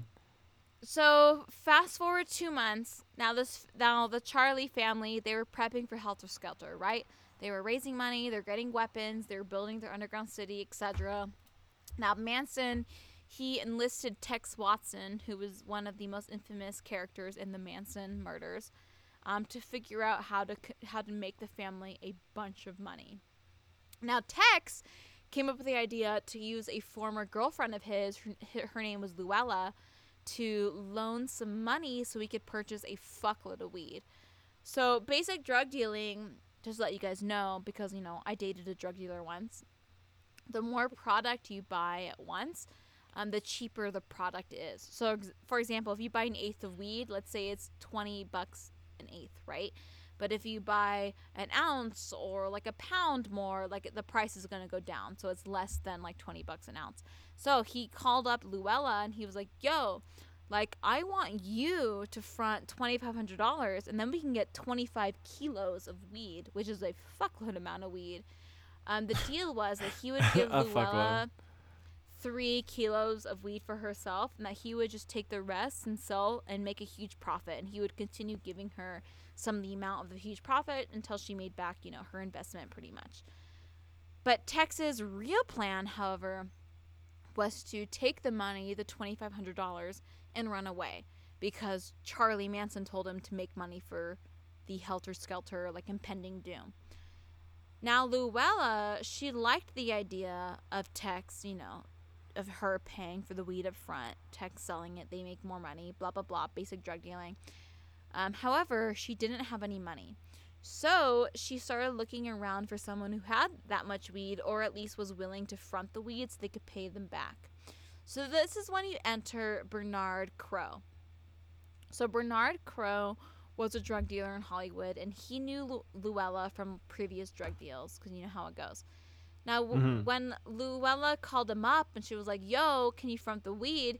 He agreed because she really talked up Tex. He didn't know about the connection with Charlie Manson. Even if he did, that wouldn't really matter. Because at that point they weren't violent or anything, which was a weird hippie cult. So she was like, "Hey, like my ex-boyfriend Tex, this is a great idea because you just front the weed." He was like, "Yeah, totally. Like that sounds like a great idea." So the original plan was to meet up with them, discuss the deal, then give them money and his contacts so they could just go get the weed. However, like the second that he met Tex Watson in real life, that's when plans changed. Because Crow met him and he was like, you know what? This guy's sketchy as fuck. Like he didn't trust Oof. Tex at all. So Oh he was wow. like, Okay. He's like, what I'm going to do, he's like, I'm going to go along with this plan as long as possible. But when we get up to the point where I'm going to meet the dealer, I'm going to keep Luella in the car. So that's like collateral. So Tex has like an incentive to come back and give Tex the money to go get the drugs. Little did Crow know, though, that Tex was so high and did not care about anything that he did not give a fuck about Luella. So they drove to the contact's house. He was like, hey, like, Tex, I'm going to let you go, but I'm going to keep Luella as hostage. And Tex did not care. So he just took the money. Oh my God. He's like, what? Yeah, he took the money and he ran. Like, he fucking ran What away. the fuck? And the drug dealer took Luella and, like, kept her as hostage. Oh my God. Poor Luella. Right? So Crow, like, brought Luella back to his apartment, keeping her as hostage. This is like a total Hollywood movie. Yeah. Now, fun fact to note here, I mentioned in the last episode, Tex Watson's first name was actually Charles. Charles Manson's name is obviously Charles. Oh shit. So Crow had Luella call the ranch because he was like, do you know where Tex would be? Blah, blah, blah. He stole my money. So Luella called the ranch and she asked to speak to Charles or Charlie. So all of them gave the phone to Charles Manson instead of Tex. Oh my God. So Charles got on the phone and they were like, hey, and Luella was like, hey, like, Tex, you stole the money. Like, I'm in danger. I'm about to be killed. Like, you need to come over here and either give Crow the money back or come with an idea or I'm going to be killed. But Charles Manson was on the phone. So Charles Manson, my God. obviously not Tex, was like, okay, like, I don't want this random ass girl to be killed. I'm going to go and try to deal with this. So, like, Manson tried to explain to Luella, like, hey, like, I'm not Tex, I'm Charlie Manson. He's like, give me the phone to your drug dealer, Crow, and I'll explain to him that, like, I'm not Tex. So Charlie got on the phone with Crow, and he was like, yo, like, I'm not Tex. Tex rolled out a few weeks ago, which was a lie, but anyways. But Crow was like, I don't believe you. You're Tex. You need to come here now. And he, like, loaded a gun. He's like, or I'm going to kill Luella. Charlie, having, like, some sense of, like, remorse and, like, of being a human being, was like, okay, we can't let Luella get killed. We're going to go take care of this. Like, fuck Crow. And he started somewhat panicking at this point. So what he did is he found one of his followers. The name was Thomas Wallerman, or TJ is what he went by. And he's like, yo, TJ, like, we're going to go to Crow's house. We're going to bring a gun, and we're going to save Luella. And, like, we're going to try to, like, clean up this giant mess. And he's like, if things go south, like, TJ, you have to be prepared to kill Crow. Like, I'm not going to kill Crow, but you have to be prepared. Damn. So they drove to Crow's apartment. TJ was obviously the intended shooter. However, as soon as they rolled up to Crow's apartment, TJ, like, chickened out. He was like, you know what, Charlie? Like, I'm all in for the drugs and sex, but I can't fucking kill someone. So I'm out. Like, you clean up your own mess. Bye. So Manson was like, what a pussy-ass bitch. So he grabbed the .22 buntline revolver, which is the same exact gun which would be used later in the Sharon Tate and LaBianca murders. My but God. that's besides the point. And he walked into Crow's apartment. Crow and Charlie Manson immediately started arguing over Luella, over Tex Watson, the whole thing. And Charlie shot Crow in the stomach. Assuming that he was dead, he fled. Now, the next day, Manson heard on the news that a member of the Black Panther was found dead from a gunshot wound in the stomach. Crow was a black man, so Manson assumed that it was Crow that the news was referring to, and he started freaking the fuck out that he just killed a member of the Black Panther. Little did Charlie know that Crow actually survived the gunshot wound, so the Black Panther member that was found dead was not Crow and had absolutely no connection to the Mansons. But Charlie Manson just assumed because, coincidences. So anyways, Charlie and the fam were scared shitless because now they thought the whole Black Panther was going to be after them. So and all of this was happening while they were still preparing for Helter Skelter, which was the race war. So having the Black Panthers mad at them was like worst case scenario for the race war. And the Black Panthers killing them would obviously complicate their plans to win the race war. Damn. Plus, at the same time, there's a lot going on. Charles Manson was scared that a family member would rat him out, saying that Charlie went to Crow's house and killed the guy. So he started manipulating the family members even more. And so this involved more intense belladonna trips, more intense acid trips, and like the groups at this point started using belladonna frequently. Now, like I mentioned during my spooky scoop, belladonna is nightshade and is extremely toxic in a high dose. At lower doses, however, like it makes you trip fucking balls. It is way more intense than an acid trip, and it can last weeks. Like the visual hallucinations are so intense that you could literally be sitting on a rock outside, like in nature, and think that you're walking and sitting in a cubicle at work. Like if you took too much belladonna, like you literally cannot distinguish reality from hallucinations. Now, the group started using belladonna regularly. The most common way that they took belladonna was through tea, and this would be given to them at a low enough dose where they would trip balls for a few days, but they would sober back up and then start doing acid or whatever. Now, just a fun fact, this is just something to remember. Now, a few days before the Sharon Tate murders, Tex Watson walked into the building that they were making the belladonna tea, and he looked at the belladonna root, and he picked it up in his hands, and he took a giant bite out of the belladonna root, which is the most toxic part of the plant, which is where most of the hallucinogenic elements are.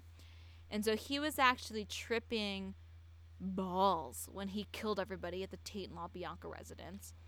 Oh so my let's God. just I just want to pause for a moment and talk about how fucking crazy that would be. So both Corey and I have taken acid. Like many of you guys listen to this, you probably haven't taken acid. God bless your soul. But taking acid or hallucinogenic is insane. But if you've done that before, imagine brutally murdering someone while you're on that hallucinogenic drug. No, thank you. No. You wouldn't No, thank know. you. And belladonna is such an intense drug that you literally cannot distinguish reality from tripping. So you could almost argue that Tex Watson did not know what he was doing during this time, and they did play into this in Once Upon a Time in Hollywood. Because in a different way, that's pretty cool actually. That makes the use of drugs in that pretty interesting that he did it that way.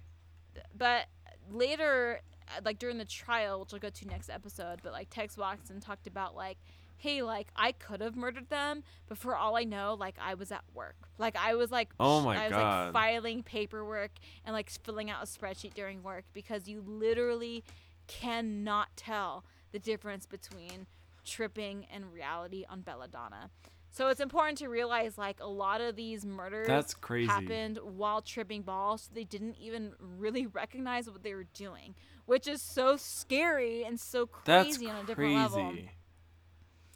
So in addition to drugging the fuck out of the family, Manson also thought if I have some of the other family members commit violent murders, they probably won't rat me out to the cops for killing Crow. So during these crazy ass belladonna trips, he would talk to them about giving up their life for him, and that death wasn't real and blah blah blah. They would have to do what they had to do to protect the family, etc. So he was planting all these seeds in these crazy ass hallucinogenic trips that they were having, just to protect himself and to protect the family, but really it was to protect himself. The dynamic of the group further changed when Manson started inviting the motorcycle gang known as the Straight Satans to live on their ranch to protect the family from the Black Panthers in exchange of the Manson girls' pussies and drugs. And this is when you enter Bobby Busalale, which I don't know how to say his last name, but I'm drunk, so I won't know how to say his last name. Same. I won't even try. Fuck that. Okay. So, Bobby, he is a key fucking player. Bobby was a wannabe straight Satan motorcycle gang dude. So he was pretty much like the bitch of the straight Satans. That sounds like not fun. Yeah, he would literally do anything that the straight Satans would tell him to do. So when the straight Satans were like, "Yo, we want to try mescaline," Bobby was like, "Okay, I actually know someone that makes mescaline." So he contacted his like BFF. His name is Gary Hinman. He was a music teacher and a PhD student at UCLA, and he was also a part-time drug dealer because you do what you gotta do. Yeah. And he was like, Gary, he's like, we've known each other for years. Like, I accidentally joined this motorcycle cult in Charles Manson's clan. Here's a couple of Manson girls. Like, could you get me some mescaline? Now, Gary, he also had like a fuckload of Harrington's money. So Charlie Manson knew this. So he secretly spoke to the Manson girls. And he was like, yo, like, try to get Gary to join the family or at least give him money. Because I talked about in part 2 and 3 that was, like, Charlie's thing, was getting people to give them money. So the Manson girls had, like, a second motive. But Bobby was just trying to get mescaline, just trying to fit into the straight Satans. So anyway, so Bobby and the girls rolled up. They went to Gary. They're like, give us some mescaline. Gary's like, okay, I'll fuck some bitches and get some mescaline. Because, you know, what else are you going to do? So Gary sold Bobby mescaline. He fucked the girls, but he was like, you know what? Like, I don't want to join Charlie's family. Like, that's a little much for me. Like, I'm just trying to get my PhD in music. Like, can you leave me alone? Damn.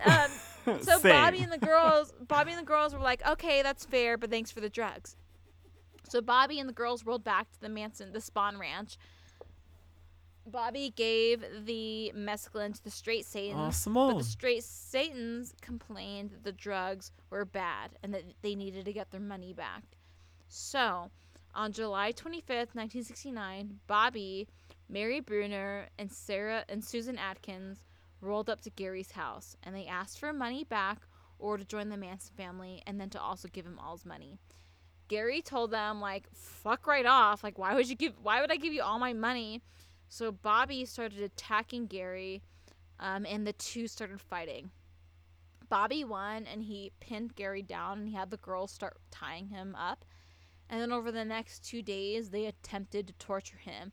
But these people were so, like, fucking gone and so high that they could barely torture him. So they ended up calling Charlie, and they're like, hey, like, we're having a hard fucking time, like, torturing this guy. So Charlie, like, rolled up with a goddamn samurai sword, and he looked at Gary, and he's like, you're going to give us all your money and your drugs, or I'm going to slash your face. And Gary was like, fuck you, you stupid little man. Yeah, so Charlie... Shannon, this is so fucking crazy. So Charlie ended up slashing Gary with a motherfucking samurai sword. And then right before he left, Charlie Manson looked at Susan Atkins, and he said... you need to steal all of Gary's money or convince him to join. And then he looked at the rest of the group and he said, if that doesn't work, you know what you have to do. So then 2 days later, on July 27th, 1969, Bobby had Mary and Susan smother Gary with a pillow while he stabbed him to death through the pillow. And then to cover their tracks and start a race war and start Helter Skelter, which all of them were talking about for months, the girls used Gary's blood to write Political Piggy, which is a direct reference to the Beatles song, like, Piggy or whatever. Oh, my God. And the Black Panther paw in Gary's blood on the wall. And then Bobby, Mary, and Susan stole Gary Hinman's car and rolled out to the ranch. Now, it wasn't long until Gary Hinman's body was discovered and the police realized his car was stolen. So about a week later, on August 6th, Bobby is arrested because he was still driving Gary's car like a dumb idiot. And then as soon as they pulled over Bobby, Bobby was like, just to let you know, Gary was killed by 2 black men. And the police were like, that didn't obviously happen. You're driving a stolen car. So they arrested Bobby. Oh my And Bobby God. was like, but it's 2 black guys. And he was saying black guys to try to start the race war, Helter Skelter, which is their whole fucking Oh, point fuck for that like, all bitch. of this. Because, you know, like the only reason, like everything is just because of the race war, because of Helter Skelter. So anyways, he was arrested. The police were like, you're fucking guilty. They started looking at the car. They found the murder weapon for Gary in the car. And Bobby was like, it was black guys. And they were like, it was obviously you. You. So they Yeah. charged him for murder. So at this point, when he was charged for murder, Charlie Manson found out about it. And he told the entire family. Channa, I feel like you're reading a comic to me. I know. It's crazy. Like I don't believe what you're saying. Holy shit. This is it's crazy. all real. So Charlie Manson found out about all this, and he looked at the entire family, and he said in quotes, "Now is the time for Helter Skelter." So Manson told the whole family that they needed to figure out a way to keep things quiet and get Bobby out of jail. So Susan Atkins and a few other girls thought of the idea to replicate a copycat murder elsewhere, so the police would believe Bobby's story that Gary Hinman's killers were Black Panther members and still on the loose. So they felt that their plan would kill 2 birds with 1 stone, because 1, they would get their friend out of jail, and 2, they would start a race war.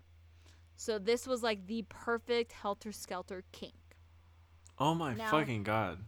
Manson and Tex, they loved the idea. They were like, you know what? Like, fuck yeah, that's a great idea. Let's do a copycat murder and make them believe this is black people doing it. Because this, again, is 2 birds with 1 stone. And they're like, okay, who should we kill first? And Manson said, I know who. It's the residents of 150 Cello Drive, Los Angeles, California, a.k.a. the house Terry Milcher used to live in, a.k.a. Oh my God. the house Sharon Tate and Roman Polanski lives in. Oh. So, just to reiterate with my theory that I've been talking about the past few episodes, they chose this house specifically because Charlie hated Terry Melcher. Because 1, Terry Melcher was responsible for Charlie's music being stolen and used by the Beach Boys, which I went through the last episode. Yeah, But 2, last episode. like Terry Melcher gave Charlie the biggest hope to Charlie becoming a rock star, and then Terry Melcher ended up fucking over Charlie, being like, fuck you, I'm giving the music to the Beach Boys, just fucking the Manson girls, and moving without telling Charlie. So Charlie felt completely abandoned, which goes into his entire backstory, and also used, which also goes into his backstory. So he's angry and he hates Terry Melcher, and he blames Terry Melcher for him not being a rock star. Oh So, my God. him knowing the last address for Terry Melcher is the 150 Cello Drive, regardless who lives there, that represents Terry Melcher to him. So it didn't matter. Like, it could be Sharon Tate, it could be Terry Melcher, it didn't matter, because whoever they killed was Terry Melcher to him. He didn't give a fuck at that point. Yeah. Yeah.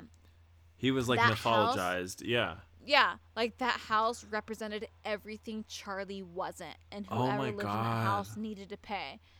Now, the other reason why they chose that house is because Charlie and Tex, both of them knew the layout of the house because they actually partied with Terry Melcher and Dennis Wilson in that specific house before. So they were already familiar with it. So, like, fuck Terry Melcher, and we knew how to navigate the house. So, on August 8th, 1969, Tex Watson, Susan Atkins, and Linda Casbian and Patricia Krenwinkel went to, in quotes, the house where Melcher used to live. Oh my As God. Manson had instructed him to, in quotes, totally destroy everyone in it. And to do it, as in quotes, as gruesome as you can, and to, in quotes, leave something witchy. Manson told the girls to do everything Tex told them to do without question. I'm going to take a drink because what I'm about to go through is very intense. So everyone take a drink. Taking a drink. Okay. My body's ready. As the 4 drove from Spawn Ranch to 150 Cello Drive, Sharon Tate, Sharon Tate, who was 8.5 months pregnant, and the wife of film director Roman Polanski, was with her friends Jay Sebring, who Corey mentioned earlier, Wojciech Frykowski, and Frykowski's girlfriend, Abigail Folger. Yes, she is the heiress of the Folgers coffee brand. They were Oh my all God. they're all hanging out with Sharon Tate and Roman Polanski's house. Roman was actually supposed to be home that very day, but he had to push his flight back because he had to get some last minute, movie shit done because he was a director. And that whole night started out as normal. If you watched Once Upon a Time in Hollywood, that's exactly what happened. They, had a pool party, they ate some food, they danced, they laughed. 3 other super famous people were supposed to be there. They ended up not going there just for normal people reasons, blah, blah, blah. But, basically the gist is Sharon and her friends, they ate dinner, they swam in the pool, they listened to music. Some of them got high. They just hang out. It was just a regular night. Just think of you hanging out with your friends. That's what it was. Like the people you trust and love most in the entire world are in your home. Nothing seemed out of ordinary. Everything seemed normal. Meanwhile, Tex, Susan, Linda, and Patricia arrived a little past midnight, and they parked their car at the bottom of the driveway. Tex, he climbed up the telephone pole. He cut the phone lines to the house to make sure that no one could call for help. Then the group started walking up the driveway and they approached the gate. They decided to climb a bushy embankment to the right of the gate because they didn't know if the gate had an alarm and they didn't know how to make the alarm off, I guess. I don't know the words because I'm drunk. But anyways, so they walked, they looked at the gate, they went to the right, they walked up the embankment of the gate. They climbed through the brush and they finally saw the house and they started walking towards the house. Right when they started walking towards the house, headlights turned on a car and the car started driving towards the gate. Tex motioned the girls to stay back. And he continued walking out of the brush, and he walked right in front of the car, and he motioned the driver to stop. 18-year-old Stephen Parent was there.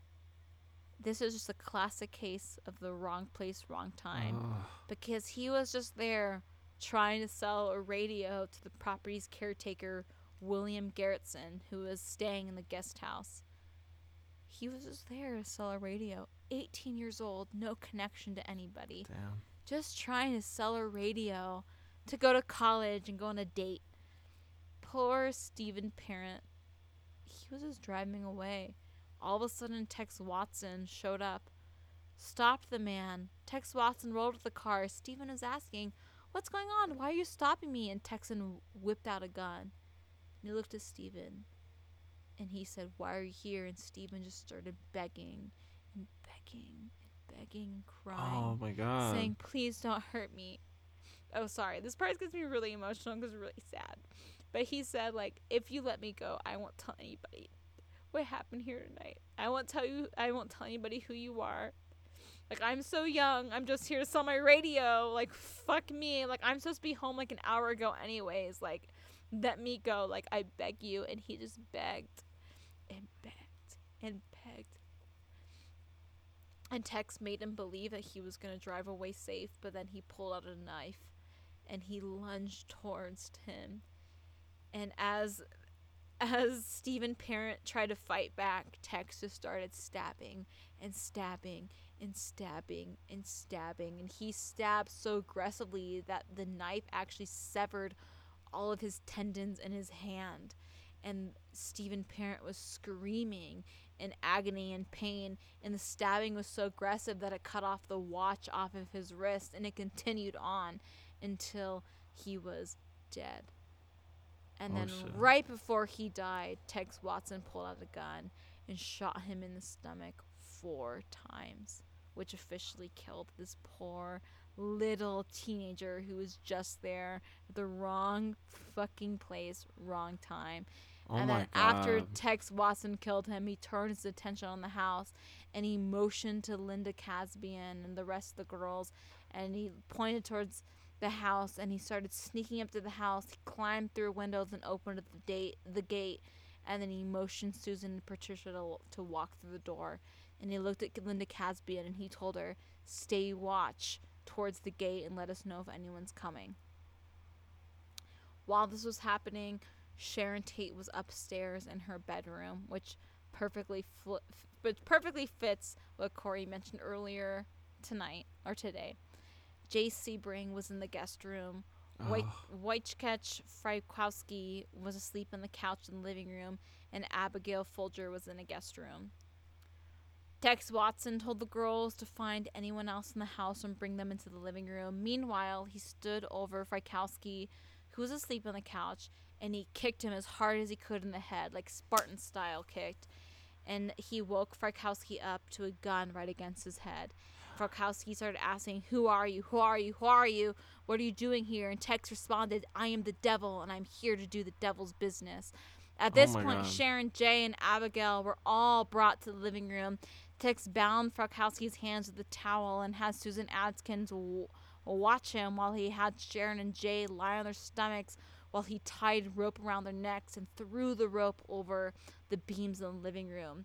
Jay begged them to let Sharon be okay. He said Sharon was 8.5 months pregnant. She was due any second.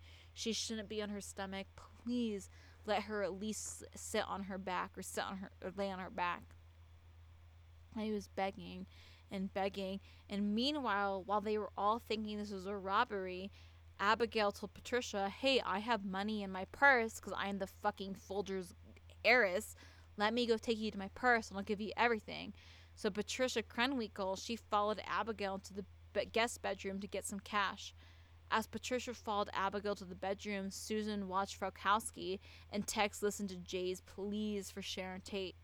And as Jay was begging and begging and begging, Tex got tired of it and shot Jay in the stomach. And this is when chaos ensued. Oh my God. Frykowski freed himself and he began fighting Susan. Susan started stabbing his leg with a knife. Tex started stabbing Jay 7 times, and then he turned his attention to Frykowski. Abigail managed in the other room to run through a guest room into the backyard/pool area. Patricia followed right behind her, pushed her to the ground, and started stabbing and stabbing and stabbing. And that's when Abigail said, "I'm already dead. Why are you still stabbing me? I'm already dead. I'm dead. I'm dead. I'm dead." Frykowski managed to fight his way out of the front door in Tex's and Susan's grasp, and he was crawling out of the front door, screaming for help. And Tex caught up to him, struck him over the head with a gun, stabbed him, and shot him twice. After he thought that Frykowski was dead, he got up. He walked towards the backyard, towards the pool where Patricia was stabbing Abigail, and helped Patricia kill Abigail. Abigail was stabbed 28 times. Meanwhile, Linda Casbian, who was on the lookout, was horrified at the screaming and the stabbing and the gunshots as she was hearing. So she actually ran into the house and pretended that somebody was coming to try to stop the murders from continuing. But Tex, Susan, and Patricia didn't believe her. Tex called her a liar and said, "Go back and look at the fucking car, you stupid whore." Linda Casbian, she ran up back to the car and she was about to run away, but then she remembered that she just had a baby.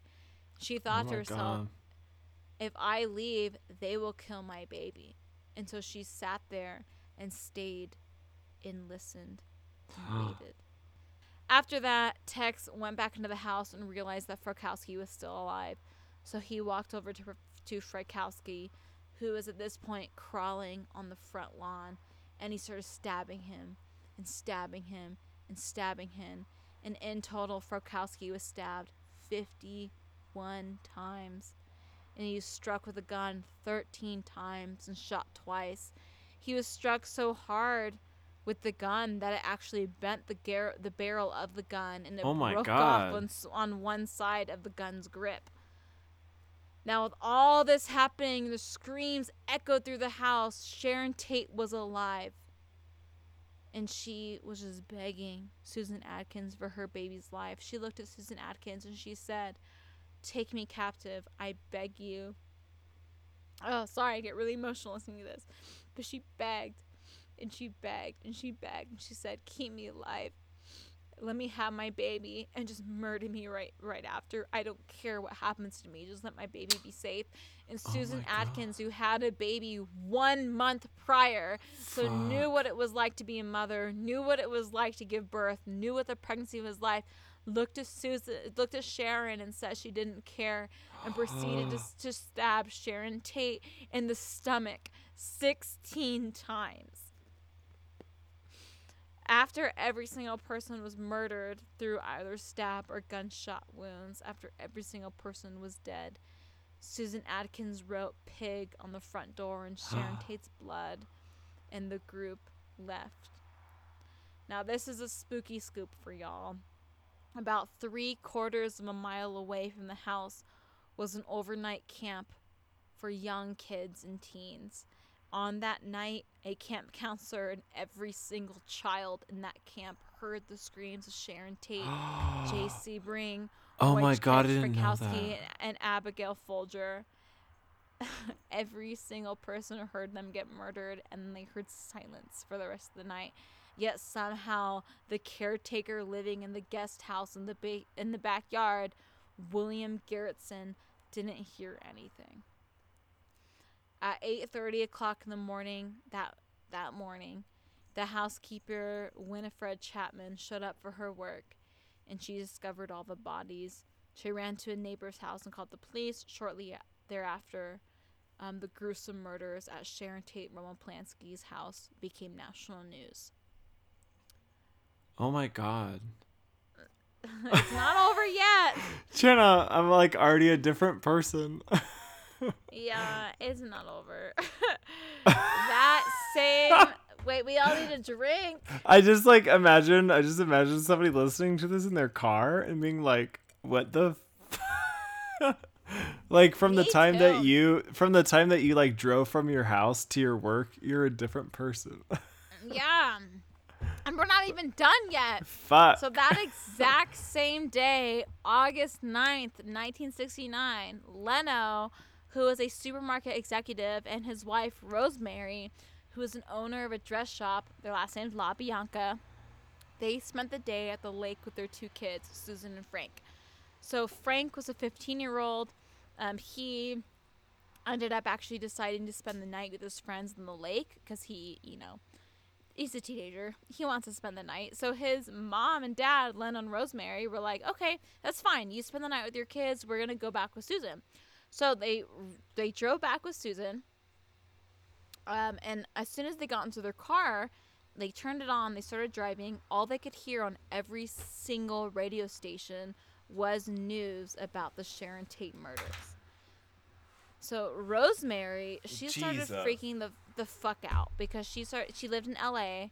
Her and Lena lived in LA, and Lena was telling her, like, Rosemary, it's okay. Like, what are the chances of us getting killed by these same killers? We're okay. And the whole drive home, Rosemary is just in full-blown panic mode, just fully freaking the fuck out. Same. So they dropped off their daughter, Rosemary. Susan, at her apartment, and they ended up going to the gas station about 1 o'clock in the morning to fill up their car. Leno ended up actually talking to the gas station attendant about the Sharon Tate murders for like 15 minutes, got like a newspaper about it and everything, and they talked about how crazy, and they're like, what are the chances of that happening, like the same killers? And then Leno and Rosemary went home. Now, in the early hours of August 10th, Rosemary was in the bedroom getting ready for bed, and Leno was in the living room reading that newspaper that he bought from the gas station. Meanwhile, Charles Manson, Tex Watson, Patricia Krenwinkel, Leslie Van Houten, Susan Atkins, Linda Casbian, and Steve Grogan were making their way to the LaBianca's house. Now, Manson was not thrilled with the chaos of the Sharon Tate murders. So he ended up going to the LaBianca's house to show them how it's done. He was really unhappy because Sharon Tate and all of them, it was pretty fast until they realized they were going to get murdered. Like, there was no moment of, like, peace or, like, order to the whole murdering rampage. So Manson was really annoyed about the whole situation. So Manson went to the LaBianca's house to kind of show them how it was done. So they drove up to the LaBianca's house, and Charlie Manson and Tex Watson walked up. They saw Leno, LaBianca sleeping in the living room. They're like, okay, this is perfect. Let's just break in and get this fucking done. So they broke in. They looked at him sleeping. They realized, okay, Rosemary's sleeping in the other room. So Manson stood over Leno, pulled out a gun out of his pants, pointed it right at Leno's forehead, and woke up Leno. Manson opened his eyes and saw crazy little psychopath Charlie Manson standing over him with a gun. And he said, "What do you want?" And Manson said, "We are not here to kill you as long as you cooperate." Then he had Tex wake up Rosemary, and they brought her into the living room. Rosemary started panicking because she just heard about the Sharon Tate murders, but Leno told her, "Calm down, sweetheart. We're going to be okay." Tex covered their heads in pillowcases. He bound them with lamp cords, and then Leno told Manson, "I will do anything to keep us alive, to keep her alive." Oh. He's like, "I am a executive manager of grocery store. I have the key to the safe. Here's the key. Like, go to the grocery store, take whatever you want. I will not say anything. Take every dollar, take every penny, take every food. I don't care. Whatever you want. Take anything from your house. Like, I want Rosemary to be okay."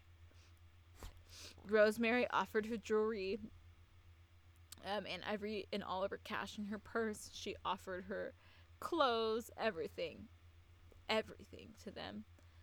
Manson was actually taken aback at Leno and Rosemary because they truly and honestly believed that they weren't going to hurt them. And so he was so uncomfortable with the fact that they were about to murder them, even though like Rosemary and Leno didn't think that they were, that Charlie ended up leaving. He later said that it was like pigs waiting to be slaughtered at a slaughterhouse. Like, that's how he compared it to. And so he couldn't do it. So he ended up leaving. So he walked outside to the car and he ordered Patricia and Leslie to go inside and take care of the rest. And he ended up getting inside of the car and he looked at Susan, Linda, and Steve and he said, "We're fucking out of here." And he left. He left Tex and Patricia and Leslie to fend for themselves. So Patricia and Leslie, they entered the house, and Tex was standing over Leno, and he said, "Hey, take Rosemary back into the bedroom because she has money for us." Leno, as soon as he heard that Tex ordered them to take Rosemary to the bedroom, he realized that he and his wife were in danger, that this was no longer a robbery. He said, "We're going to die, so I'm going to fucking go out fighting." So he started fighting Tex. And Tex, who had a gun that had like a bayonet at the end of it. Because, oh my God. Because here we are, the Manson family. Because Tex just started stabbing and stabbing and stabbing Leno. And Rosemary in her bedroom could hear the love of her life getting stabbed in the other room. And she heard him screaming and begging for Rosemary to stay alive. So she grabbed the lamp that was tied to her neck and she started swinging at the girls and beating the shit out of the Manson girls. And the Manson girls were just yelling for help, yelling for Tex. So Tex took a break from stabbing Leno and he went to the bedroom and he overpowered Rosemary, threw her on the bed and started stabbing her and stabbing her. Oh my God. And stabbing her. And while he was stabbing her, he looked at the Manson girls and he said, "Go get knives from the kitchen, and you need to kill Rosemary. I'm not doing this." And then he got off Rosemary and went back to Leno, and he resumed his attack. He stabbed Leno a total of 12 times, and he carved war into his stomach. Tex then went back to Rosemary, and he found Patricia Krenwinkel stabbing her, but Leslie Van Houten wasn't. Leslie was in the other room, covering her ears and staring at a wall about what was going on. So Tex looked at Leslie and he said, "You have to fucking stab Rosemary or we're gonna fucking kill you." So Leslie then went into Rosemary's bedroom, started stabbing, and she ended up stabbing Rosemary 16 times in the back and the exposed butt, while Patricia stabbed Rosemary in the neck. These girls were stabbing so hard that they both ended up stabbing their knives. In total, Oh my God. Rosemary LaBianca was stabbed 41 times, and the majority of those were done post-mortem, meaning she was already dead and they continued stabbing. So, continuing the copycat helter-skelter idea, Patricia Krenwinkel Patricia Krenwinkel wrote Rise and Death to Pigs on the walls and Helter Skelter on the refrigerator door in the victim's blood. Fun fact, she spelled Helter Skelter wrong. She spelled it as Helter Skelter. So, like, the fucking goal of the Manson family, Patricia Krenwinkel spelled wrong, but whatever. But after she spelled Helter Skelter wrong, she ended up giving Leno 14 more puncture wounds with a carving fork, and then she left the carving fork jutting out of his stomach, and then she planted a steak knife in his throat. Oh my God. And the steak knife in his throat goes with the Piggies Beatles songs. They talked about like using a fork and knife to like feed your throat. So anyways, that was like a nod towards the Beatles' White Album song. Now, after she was done, the three, because Charles Manson already left, had to hitchhike home. So after they were done stabbing these people more than 75 times collectively and writing shit in their blood, they had to hitchhike home. Yeah. And they succeeded? What the fuck? That's ridiculous. Because Manson took off earlier with 3 other Manson members. And apparently they took off to kill another like actor / famous person in Venice Beach. But Linda Kasbian, if you remember, I mentioned her during the Tate murders. She's the one who tried to stop the Tate murders because she was so horrified at what she was hearing. Knowing that she was being forced to go murder someone else, she purposefully went to the wrong person's house, which prevented the Mansons from murdering another person. So yay, Linda Kasbian, for preventing another murder. Bitch. But also boo you for like, being there when the Tates happened, but whatever. But she prevented another murder because she was like, she prevented a murder. Go her. Murders.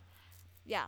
But still, like Susan Atkins, who was like the biggest psychopath at all this, she still like shit violently on the staircase or like stairwell that led to that actor's apartment. What the fuck? Now, around 10:30 p.m. on August 10th, 15-year-old Frank Struthers, who was Rosemary's son and Leno LaBianca's stepson, he just saw his parents the day before at the lake. I mentioned that probably 30 minutes ago. He returned from the lake. He rolled up to his parents' house, and he immediately had a bad feeling. He looked at his parents' house and he saw that their window shades were still drawn down, which wasn't normal, because normally Rosemary had her window shades up. And then he noticed that Leno's speedboat was still attached to the family car. And he just looked at the house and he had like an immediate bad, awful feeling. No. And he was 15 years old. And he went to his neighbor's house and he called his older sister Susan and her boyfriend Joe Dorgan. So Susan and Joe, they met Frank at the house just a few minutes later, and the 3 went inside. And immediately, as they opened the door, the stench of blood and decay just hit them. And they looked, and they saw blood everywhere. And they're only 15 and 18. And they looked in the living room, and they saw Leno's body with the steak knife sticking out of his throat. They ran from the house screaming and sobbing and crying. They called the police, and the police came. They discovered Leno and Rosemary LaBianca's body. And that is where we're going to leave off today, everybody. Damn. Oh my God. The like murder just continues, Jana. I know. So anyway, it's ridiculous. I'm like, oh my God, another story of murder. Fuck. This is intense. So how's your sex life? So that's Charles. That's part 4, Charlie Manson. So next week we're gonna go through how they figured out it was Charlie Manson, and then how we're gonna go through the trial, the arrest, the trial, the conviction, and the post-trial, because that's equally as interesting as the trial. Ooh. But so yeah, next week completes part 5 of Charlie Manson, y'all. But Yes. those are the murders you've been waiting for of Sharon Tate and the LaBiancas. Oh my god. I'm so like happy how they tied into each other, both of our segments. I know. We never do that. That's a good segment. Oh, your fork collapsed. Yeah, it was me. I'm too drunk. Yeah, I'm crazy drunk at the same time. That was enthralling. I didn't know that much murder happened after the Sharon Tate murders. I assumed it was very like quick for them being arrested. And it was a day after the Sharon Tates. That's true. Happened. So it was like 1-1, and then like it's a few months before they get arrested. Okay, yeah. So, well, I guess that makes sense. Yeah, that makes total sense then. Yeah. I didn't know the murder that led up to the Sharon Tate. I thought Sharon Tate was the first, not realizing that Bobby did the first with Gary Hinman. So that was really interesting for me to learn. Was like, the whole purpose of Sharon Tate and LaBianca was helter skelter because of the race war, but it was also to get their friend out of jail. So it was a kill two birds with one stone type of deal, right? Damn. Like it was race war for sure, because they like did the whole pigs, Black Panther symbols and whatnot, but it was also to get a Manson family out of jail. So it was really interesting for me to learn that it wasn't just about helter skelter, because a lot of people try to pin the Sharon Tate and the LaBianca murders in just helter skelter, but that wasn't just the case. It was to get a Manson family out of jail, which like all really started at Charlie wanted being a rock star, so it all really comes back to that. I don't know. The whole thing's very interesting to me. No, yeah, that's all. I agree. Very crazy. What has been going on? I guess like nothing different, right? Like it's quarantine. Yeah, I working out. I got a gym to go to, so that's great. See how long that like goes through and lasts. Forever. Yeah, right. So just like working out, doing work, and like writing and stuff. That's pretty much what's going on. Yeah, bitch. Yeah. Sorry, no sex. Actually, that's been pretty hard, but it's okay. You know what? It's like it's a small price to pay. Jordan and I have been having sex, obviously, because we live together. I've just been the problem. Yeah. The problem that we have right now is I work between 12 to 14 hours a day, and he works between 10 to 12 hours a day. So by the time he gets home, we're both so exhausted that even the thought of sex is like so exhausting, where we're both like, please, can we just like cuddle and watch a movie? That's so cute. Oh my god. But yeah, that's the whole thing where it's been nice to have like someone that I love so much and I'm so like deeply intimate with. Yeah. Where, like cuddling and watching a movie is almost just as satisfying as sex right now, because it's satisfying the same needs of like being with my partner. But it's been interesting that's so cute. Though, the past weeks of both of us being like, we need something else other than sex. Like we need love and like cuddling and like pure just cuteness. Yeah, like just intimacy. Yeah, intimacy is important. Yeah, we just need like pure intimacy right now, because life's so weird right now.